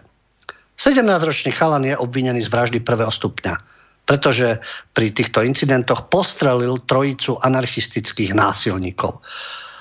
Dosvedčuje to aj protiextremistický projekt Antifa Watch, kde je zachytený celý ten proces strelby. Ale médiá, prestitúti, médiá hlavného prúdu, mainstream, ktorý obvinuje ostatných z konšpirácií, zavádzania, poloklamstiev a lží, bez váhania vykresľoval Rittenhausa, 17-ročného chlapca, ako rasistu, ako teroristu a postrelení anarchisti boli asi pokojne protestujúci. Asi ako od Jiméneza v CNN, ktorý tvrdil pokojná demonštrácia, trošku ohne, ale ináč pokojná demonštrácia tvárou v tvár, takisto pokojným policajtom. Ale fakty hovoria o niečom inom. Už spomínaný prvý výkvet anarchistickej scény, Joseph Don Rosenbaum. Podľa verejne dostupných záznamov tento Joseph mal bohatú násilnícku minulosť. Už v 2002 bol v Arizone odsúdený za sexuálny prečin na dieťati. Podľa záznamov v registri sexuálnych delikventov išlo o páchateľa 3. kategórie, to znamená s vysokým rizikom recidívy a nebezpečným pre svoje okolie. Zrejme by sa vynímal aj u nás na tribúne medzi slušnými ľudí s Pavlovou, bojovník proti fašizmu. Záznamy arizonských policajných orgánov ukazujú, že Rosenbaum strávil za mrežami po odsúdení za 2 sexuálne delikty 3. stupňa proti neplnoletému a neoprávnenú manipuláciu s monitorovacím zariadením 12,5 roka.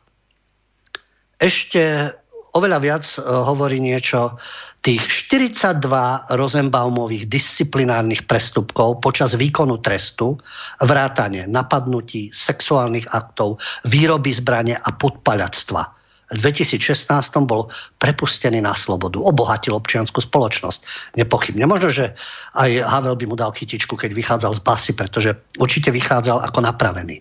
To dokázal na uliciach Kenoši potom. A podľa databázy súdu v štáte Wisconsin čakalo Rosenbauma opäť súdne pojednávanie v obvinení z ublíženia na tele pri domácom násilí, ktorého sa dopustil ešte tento rok v júli. Ďalší výkvet. Druhý mŕtvý anarchista. Anthony W. Huber. Podľa záznamov pracoval pre GoFundMe, komerčný projekt, ktorý sa maskuje ako charita. A jeho priateľke sa podarilo v čase vzniku tohto článku vybrať v jeho mene $70,000 z tejto charity. Verejne dostupná databáza ukazuje Hubera ako zločinca, ktorý sa dopúšťal násilí na svojich najbližších. V 2012 priznal vinu za nezákonné väznenie s nebezpečnou zbraňou a škrtenie pri domácom násilí. V roku 2016 porušil pravidla svojej podmienky a strávil 2 roky vo štátnej väznici a v 2018 bol znovu zatknutý za ublíženie na tele. Tá Gittingsová spomínaná, Hannah Gittingsová, ktorá tvrdila, aký dobrý človek to bola, o čom mu išlo, je vydaný zatýkač, pretože odmietla podstúpiť dýchovú skúšku pri šoferovaní v opitosti s neplatným vodickým preukazom. Ďalší George Floyd, ďalšia obeť, ale jej sa ešte nestalo nič. Hannah Gittingsová, takí dobrí ľudia, obohacujúci občiansku spoločnosť, ožratá, šoferuje auto, ktorý môže zabiť niekoho a nemá platný vodický preukaz.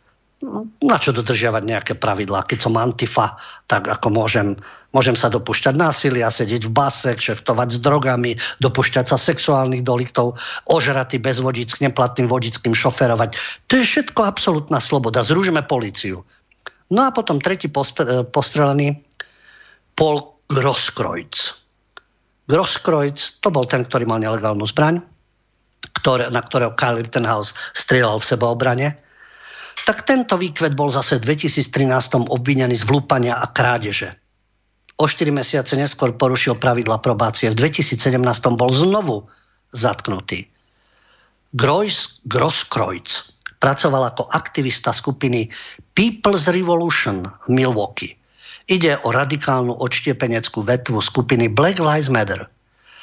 A mainstreamové médiá pri tých svojich opisoch incidentu tieto informácie o Grosskreutzovi, Rosenbaumovi a Huberovi zamlčiavajú. Otázka znie prečo. A prečo 17-ročný chlapec, ktorý išiel brániť majetok a životy ostatných a v sebaobrane musel strieľať, lebo toho nenápadného kriminálnika, ktorého zaujímal len skate, s ktorým prišiel na demonštráciu a išiel mu hlavu rozmlátiť, tak sa bránil a strieľal a hrozí mu doživotie. Takže tento výkvet pouličný pri týchto násilnostiach, to má byť demokratická budúcnosť Ameriky. Zrejme, podľa niektorých úvah. No a pred poslednou polhodinou môžete potom po ďalšej skladbe telefonovať na číslo 048 381 0101 a písať maily na adresu studio@slobodnyvysielac.sk. A teraz už sľúbená skladba.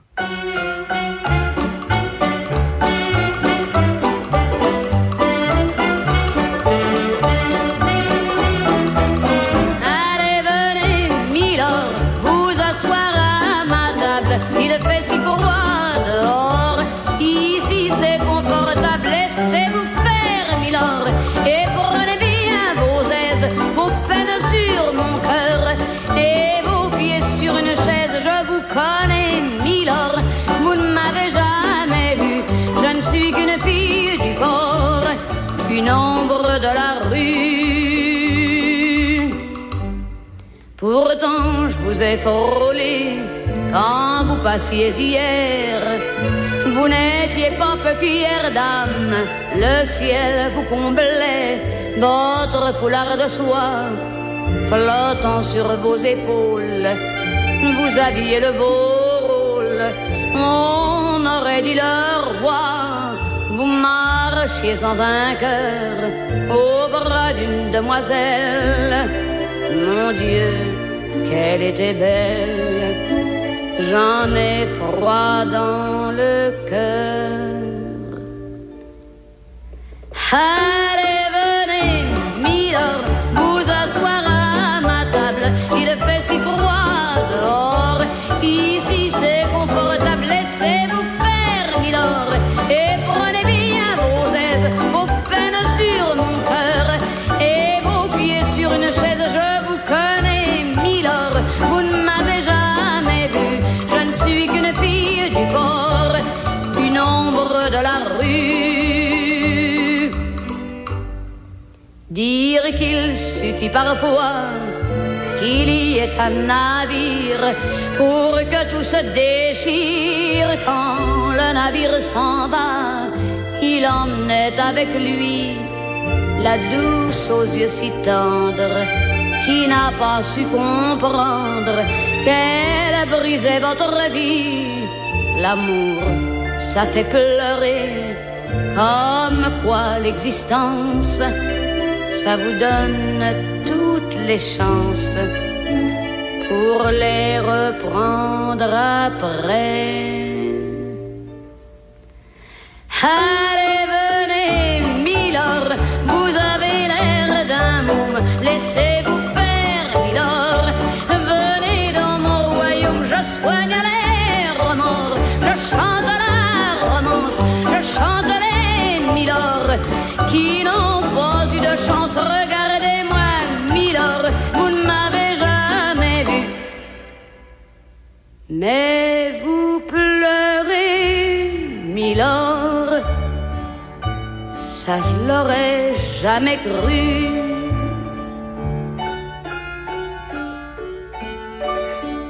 Eh bien, voyons, milord.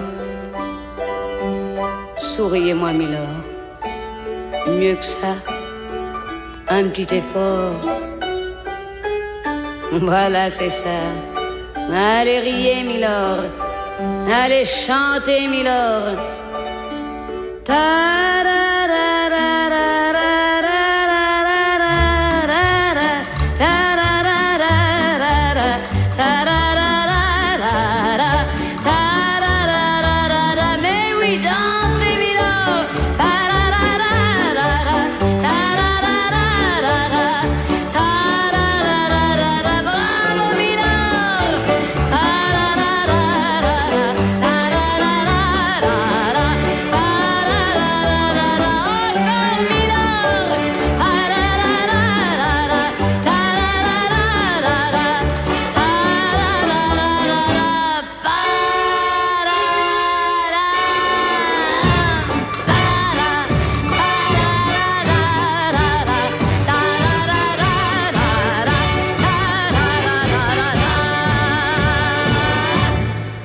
Takže nám nechýba Edith Piaf, francúzsky šanson, takže skutočne multikultúrnosť je dodržaná a nemusí tam byť rap a nemusia tam byť ani vplyvy nejakých iných častí sveta. Multikultúrnosť sme skutočne dodržali. Takže ešte naposledy v tejto relácii. Od tejto chvíle môžete telefonovať na telefónne číslo 048 381 0101 a písať svoje maily na adresu studio@slobodnyvysielac.sk. To už bolo naposledy s týmito údajmi. No a telefonáty majú prednosť samozrejme, ale keďže zatiaľ telefonát nie je, tak začneme mailami. Dobrý večer, zdravím vás všetkých do štúdia. Takže nejaký náš priaznivec. Áno, Pišta z Moravy. Do štúdia Slobodný vysielač a hlas Peter Spišiak. Máme telefón do štúdia, pán Huďo. Áno, nech sa páči. Dobrý večer, pekný večer, prajem. Takto ja som videl nejaký černošský youtuber to zachytil, ten incident, a tam bolo jednoznačne, ten mladý chalan bol na zemi. Oni na ňu zaútočili, pokúšali sa mu vytrhnúť tú zbraň. Jedna na zautočil tým skateboardom alebo aj kopancov a jednoznačne o sebeobrane. A bolo celkom férové, že ten černošský youtuber dal zapravdu tomu mladému chalaňovi bielemu, že bol práve, že sa bránil. Takže myslím si, že pokiaľ by to americká justícia uhrala tak, že odsúdi, tak myslím, že by to bol ťažký zločin na justičný zločin. Myslím, že to ako neobhája táto Antifa a Black Lives Matter. Takže myslím, že to je, ja neviem anglicky, neviem ten komentár, ale dá sa to niekde pozrieť na YouTube, je tam ten komentár, ten černošský youtuber to komentoval, on to natočil. Takže prajem pekný večer. Dovidenia. Ďakujem, súhlasím s vami. Samozrejme, že v porote, keď budú uvažujúci ľudia, z porotov je to takisto, oni sa to snažia dávať vyváženie, ale aj v porotách žiaľ. Či sa to páči stúpencom multikulty alebo ideálnych rasových vzťahov, medzirasových, rozhoduje princíp rasy. O.J. Simpson, názorná ukážka. Keď bola černošská porota, bol nevinný. Zabil svoju bývalú manželku, jej milenca, ale bol nevinný. Keď bola belovská porota, bol vinný. Takže tam sa tiež rozhoduje, to je náš, to nie je náš. Malo by sa to podľa princípu. To, čo ste uviedli, černošský youtuber, má sa ísť po faktoch. All lives matter, to znamená, že padni komu padni, podľa práva a zákona. Nie automaticky, keď si černoch, tak si vo výhode a si prenasledovaný a policajti sú zlí a tak ďalej. A naopak zase, keď si zase beloch, máš nejaké nadpráva a môžeš to strieľať ako lovnú zver. Nie, ale vyvolávanie týchto vášní, komu to vyhovuje? Ani černochom, ani belochom. Provokovanie občianskej vojny. A chýba tam ten triezvy hlas. Klobúk dolu pred týmto černošským youtuberom. A sú takíto černosi, samozrejme. Ale sú aj iní. Reper Snoop Dogg, ktorý útok na policajta schvaľuje, sleduje ho 50 miliónov ľudí a on to schvaľuje a podnecuje. Ale zase černošská senátorka, ktorá povie, že to je nespravodlivé, my sa tu oháňame nejakou diskrimináciou, ale to je len zámienka, aby sme presadzovali svoje záujmy. A potom je Michelle Obamová, ktorá má depresiu z toho, že každý deň sa ubližuje černochom. No oni si ubližujú medzi sebou a sa zabíjajú a podobne. A tento prípad nepotrebuje ani nejaký americký komentár, stačí si pozrieť to video. Ale jasné, že keď je niekto fanatický stupenec, tak bude držať tomu, ktorý tam skateom ide zabiť človeka. Lebo to nie je jeho názorový spriaznenec. A zase naopak, keď bola opačná situácia, že ten so skateom je na zemi a tento nad ním už strieľa mu nejako do hlavy a ho popravuje, tak zase by sa našli stupenci, že áno, správne rozhodnutie. No tým sa len podnecuje občianska vojna. Kde vedie občianska vojna?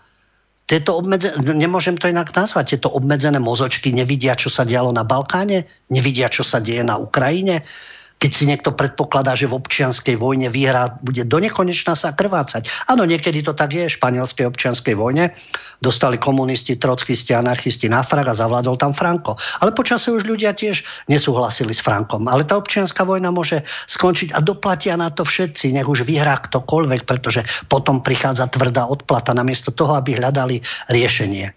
Takže aj tento prípad svedčí o tom, ten chalan nešiel na poľovačku, že idem si zastrieľať na ľudí, išiel brániť majetok a životy ľudí a to trio a ich minulosť je veľavravné a môžu médiá písať, čo chcú. Môže sa jeho priateľka oháňať, aký to bol šľachetný človek, ktorého bavil len skateboard. Ten trestný register svedčí o tom, že ho nebavil len skateboard. A za domáce násilie, keď dokázal ubližovať najbližším, bol schopný čokoľvek. Takže títo traja zabíjaci by toho 17-ročného mladíka zabili. Takže on sa bránil, mal by byť ešte oslobodený. No ale Uvidí sa podľa právnika a poroty, ako to všetko dopadne. S týmto možno len súhlasiť. Vrátim sa teda k mailom. Áno, náš priaznivec Pišta z Moravy, ktorý želá veľa zdravia a šťastia. To je záver. Začal som záverom, ale má tu také kacírske myšlienky. Zdravím vás všetkých do štúdia. V Českej republike sa natočil film Havel, kde herečka Geislerová, Aňa Geislerová, áno, slniečkárka, vítačka všetkých imigrantov, havloidne postihnutá, uviedla, že veľký humanista a prezident nebol promiskuitný. To, že klamal Olgu, svoju ženu, ona mu to tolerovala, ale bol slobodný. Preto vás musím opraviť. Veľký humanista a prezident Václav Havel nebol promiskuitný, ale slobodný. Nebol opilec, ale bol chorý. Takže to bol skvelý humanistický bombardiak. Za niekoľko rokov sa deti budú učiť, že Nemci nás prišli oslobodiť od Sovietskeho zväzu. Želám hodne zdravia a šťastia.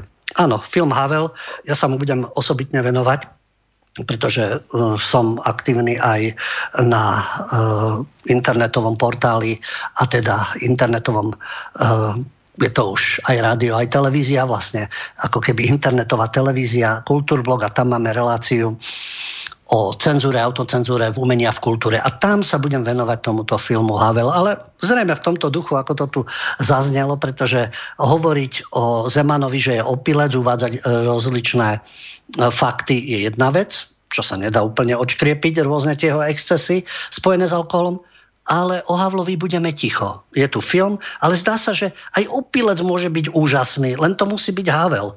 A takisto promiskuitná figurka, závislá na všelijakých iných zdrojoch na vylepšovanie nálad. Ale ako hovorím, tomuto filmu sa budem podrobne venovať. Tá gloriola okolo Havla je, by som povedal, zavádzajúca, nafúknutá. A niektorí ľudia si to nie priznať. V tom by stúpli v očiach aj títo Havloidi, aj tá druhá generácia, keby si naštudovali tieto veci. Pretože sa im o tom neprednáša, pretože to nie je v mainstreame. To neznamená, že sa nedajú zistiť určité informácie.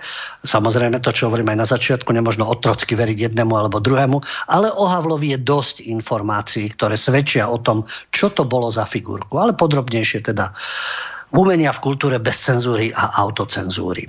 Ďalšia otázka na telo. Mám otázku ku knihe o Matelkovi na Facebooku. Nie je autorkou tejto knihy náhodou vaša žena? Môžem vám povedať, že autorka si neželá, aby bolo známe o nej, jej meno občianske, ale uisťujem vás, že to nie je Irenka Biháriová ani Nikolsonová pod týmto umeleckým menom. Určite nie z tohto okruhu a tábora ľudí. Tí by to asi nenapísali. Alebo možno aj áno, ale neviem. No. Ale jednoducho, je to umelecký pseudonym. Ak kniha vyhovuje, môžete si prečítať. Ak nie, môžete ju kritizovať. Ďalší mail. Dobrý večer. Je úplne jedno, či vyhraje Trump alebo Biden. Keď vyhraje Trump, Antifa bude stupňovať násilie, pretože sa bude cítiť poškodená. Keď vyhraje Biden, Antifa vystupňuje násilie, pretože bude mať podporu vo vláde a bude sa cítiť neohrozená. Krvavá občianska vojna bude tak či tak. To samé naviac s islamským prídavkom čaká aj Európanov. Ozbrojme sa a čakajme najhoršie. Neomarxistickí bolševici s nami nebudú mať zľutovanie. Michal z Brna. No, Michal, zase mi nedá povedať, že vystihli ste to, žiaľ.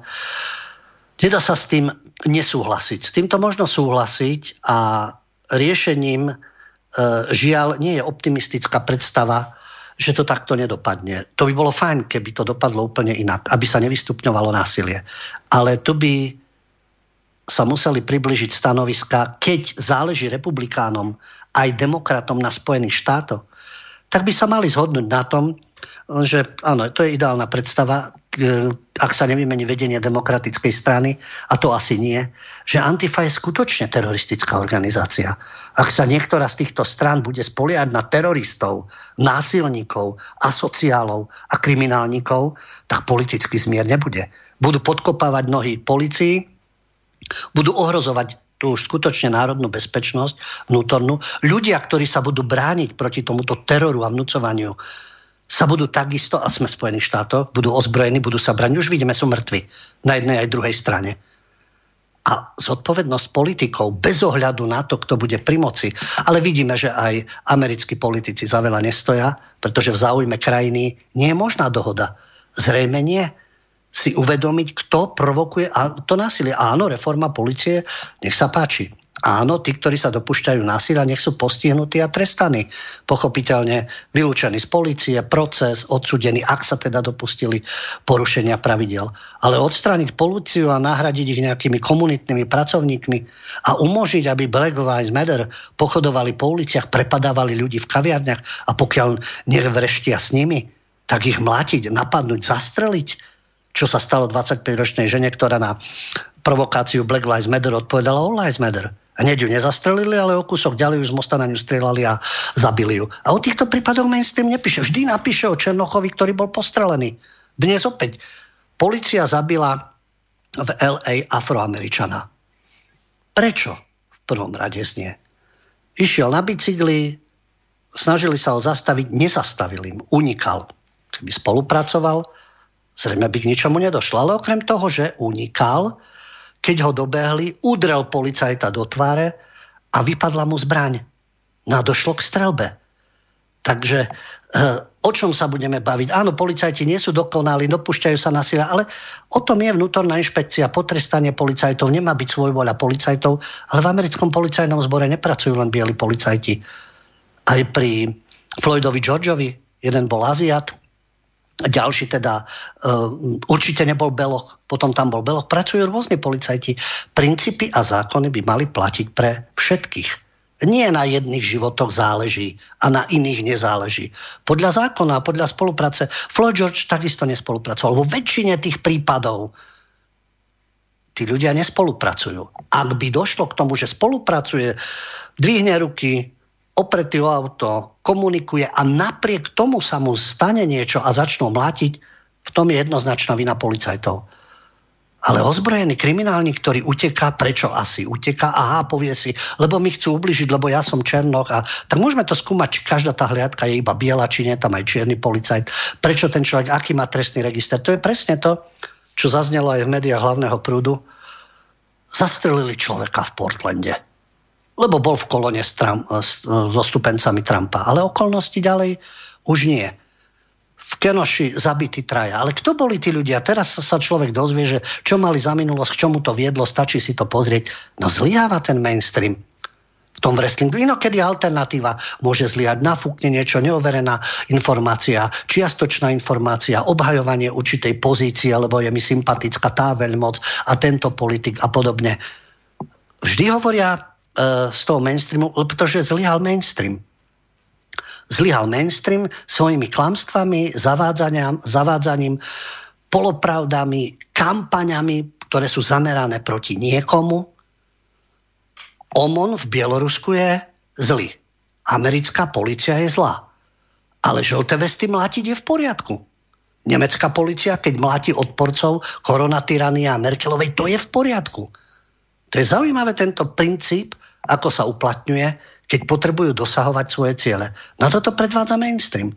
Jasné, že musela vzniknúť alternatíva, ktorá takisto nie je dokonalá, preto je dôležité fakty z jednej aj z druhej strany a konfrontovať ich. O tom je ten mediálny wrestling.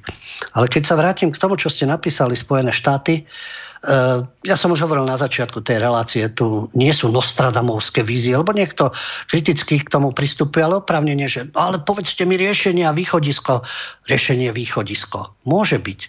Budú to buď voliči, ktorí budú voliť zodpovedných politikov, alebo tu budú zodpovední voliči, alebo čo vojenská jednotka ala Mali, štát Mali v Afrike a prevrat, alebo ozbrojená skupina, alebo svetlý chodník v Peru. Vždy máte nejaké riešenie, môže byť v rámci demokracie, takzvanej demokracie, alebo toho, čo funguje, alebo tých geopolitických záujmov, alebo radikálne vojenské riešenie, radikálny prevrat, no ale to sa zase budeme topiť v krvi a uvidíme, kto vyhrá. Svojho času v Čile v 73. vyhral Pinochet. Skončilo to a už ho išli súdiť. Už ho Spojené štáty, ktoré ho podporovali, ktoré mu kryli chrbát v čase studenej vojny, ale potom ho už teda hodili cez palubu a robte si s ním, čo chcete. Ale medzi tým sa diali určité veci. A takisto tam boli rôzne dôvody, prečo došlo k tej situácii, ktorej došlo. A vôbec v Strednej Amerike, v Latinskej Amerike, vojenské chunty a podobne. V Afrike zase stačí nejaká dobre ozbrojená skupina, šikovný nadporučík a už sa to dá zmeniť. No. Tu sa zase vyvolávajú majdany a krvavé revolúcie, respektíve nejakými parlamentnými ťahmi dostaneme Salviniho z vlády. A rôzne metódy existujú, ale či je to vôľa ľudu, či je to vôľa väčšiny a či je to vôľa väčšiny a či je to v prospech daného národa a krajiny perspektívne, to už je veľmi otázne. Takže tie Spojené štáty, to čo hovoríte, tu je ten faktor BLM a Antifa. To je problém. Oni tvrdia, že Trump je problém. BLM a Antifa je násilnícky problém. Pokiaľ budú uplatňovaní černosi za každú cenu a pri každej príležitosti a bieli budú musieť boskavať topánky a kláňať sa, ospravedlňovať a masochisticky sa tváriť, tak všetci bieli to robiť nebudú. A bude dochádzať ku konfliktom. Až na tú úroveň, že kto koho vyhladí alebo kto čo ovládne, to nie je perspektíva pre Spojené štáty. A ak tak hrozivá. Môžu si stiahnuť všetky vojska domov a riešiť si doma občiansku vojnu, kde v armáde takisto sú černosi a bieli a Aziati a Hispánci, na ktorú stranu sa pridajú, ktorá ako jednotka na princípe ústavy, na princípe zákonov, na princípe vernosti, na rasovom princípe so svojou komunitou, čo asi tak nastane. Takže buď budú platiť zákony rovnako pre všetkých, a nie, že bude niekto uprednostňovaný, čiže riešenie problému BLM, ale to chce aj od černovských vodcov, nie to, čo tárajú Obamovci. To sú nezodpovední ľudia, ktorí podnecujú rasovú nenávisť. A ja som to už hovoril ešte v rannom magazíne v slovenskej televízii už v 2009. Obamová je černošská rasistka. Trvám na tom a nepresviečam a nemôžu ma presvedčiť, že je to inak. Uverím tomu, ak sa bude inak správať a inak vyjadrovať. Očakával by som od nej, keď má byť taká štátnička, dokonca budúca prezidentka, že jej podala rozumnú vetu. Vážení, majte rozum. Aj vy z BLM, aj vystúpenci Trumpa, aj vy z Antify, prestaňte riešiť veci násilne. Poďme, riešme situáciu, či už políciou, so samosprávou, s vašimi požiadavkami, ale vylúčme z tohto násilie a farbu pleti. To nepovie, pretože má rasové cítenie. Trpí len s černochmi. S bielými obeťami netreba trpieť. Ináč tá zastrelená 25-ročná beložka asi ťažko bola členkou klanu a rasistka, keďže muža mala Hispanca. Na tých tiež nezáleží. A tu mi chýba toto vyjadrenie. Oni sa sústreďujú, bavím sa stále o Amerike, to je náš posledný mail, nikto netelefonuje, preto sa tomu venujeme. Svojho času som počul výhrady, čo sa bavíme o Amerike, keď my tu máme problémy, ale veď to spolu súvisí. Vidíte, ako to preskočilo.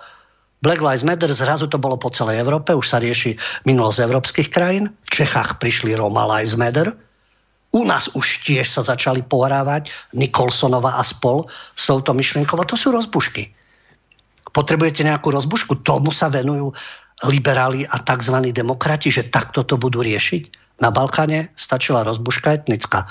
Staré krivdy, Srbi, Chorváti, moslimovia, ďalší problém. Malá rozbuška, už to všetko ide. Nielen Miloševič bol za všetko vinný. Dnes je Trump za všetko vinný. A toto robia médiá hlavného prúdu.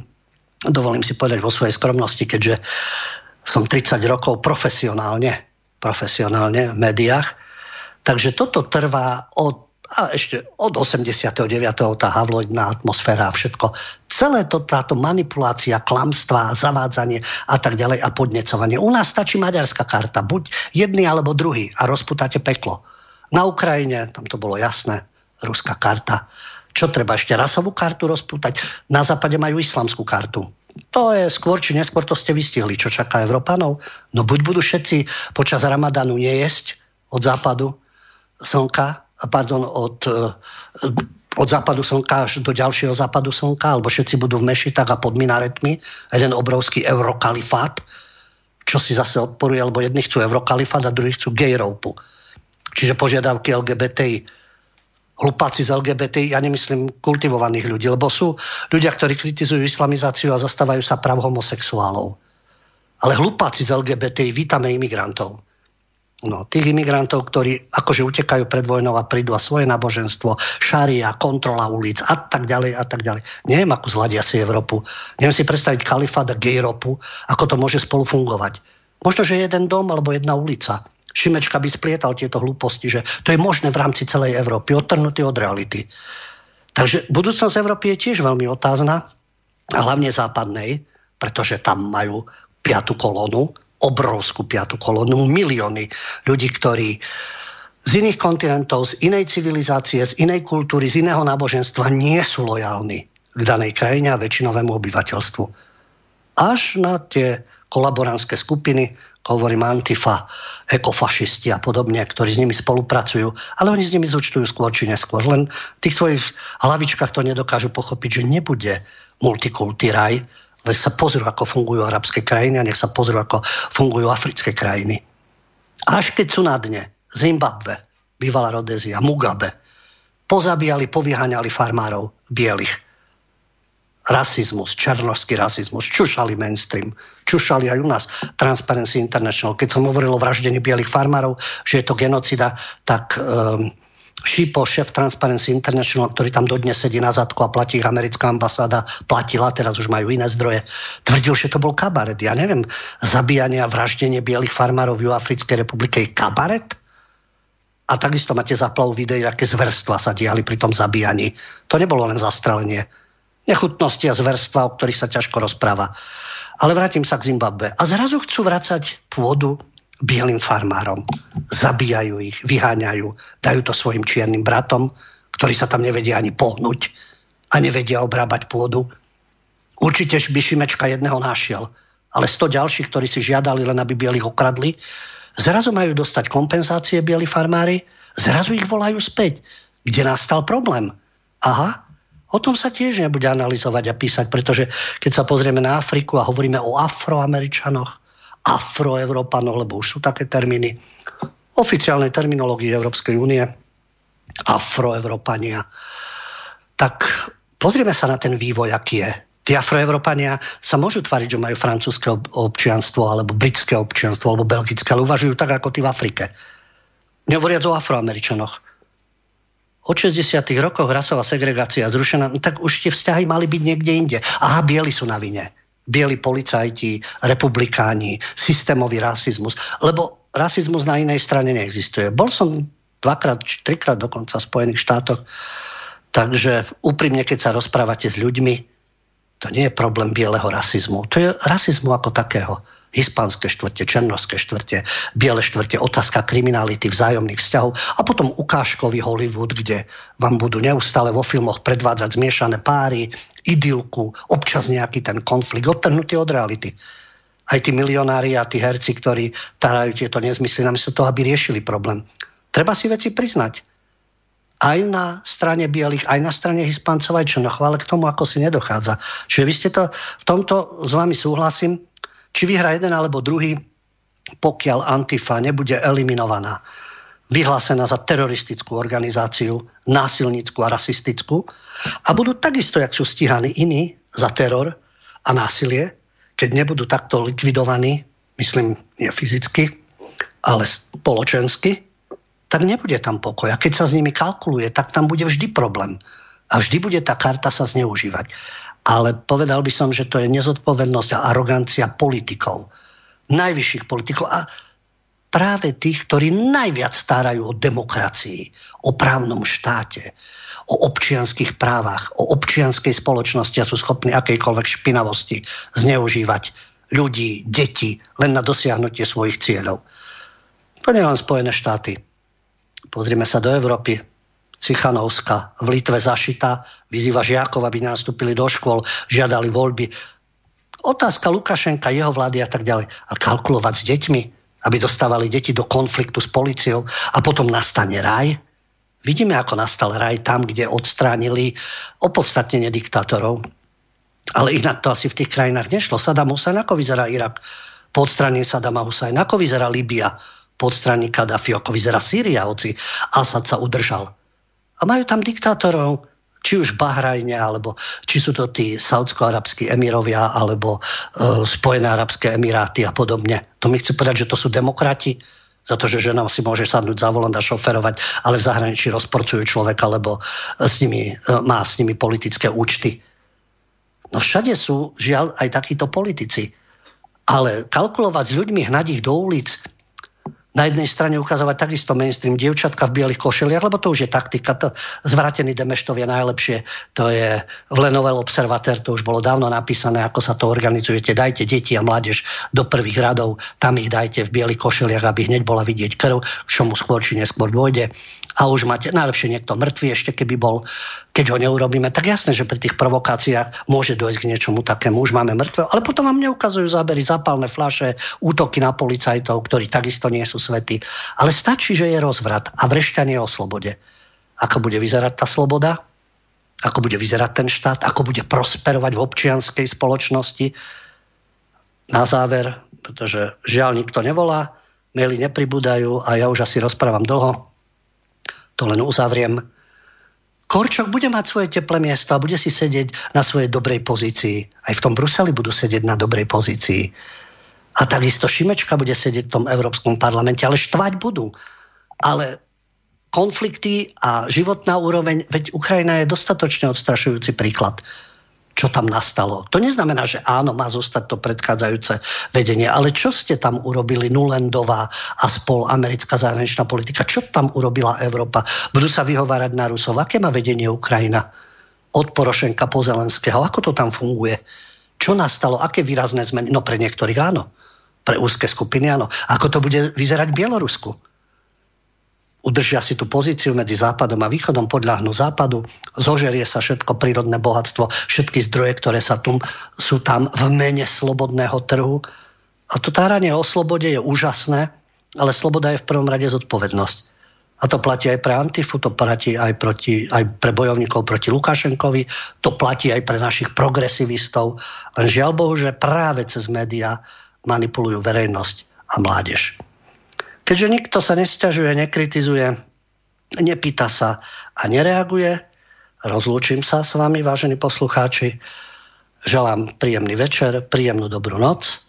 Ďakujem za spoluprácu Peťovi štúdiu, za výborný výber piesni a interpretov a multikultúrnosť, ktorú do toho dal teda, vám za vašu pozornosť. A o 2 týždne napriek tomu, že zúri korona, covid a opatrenia, sa dúfam znovu počujeme. Príjemnú dobrú noc.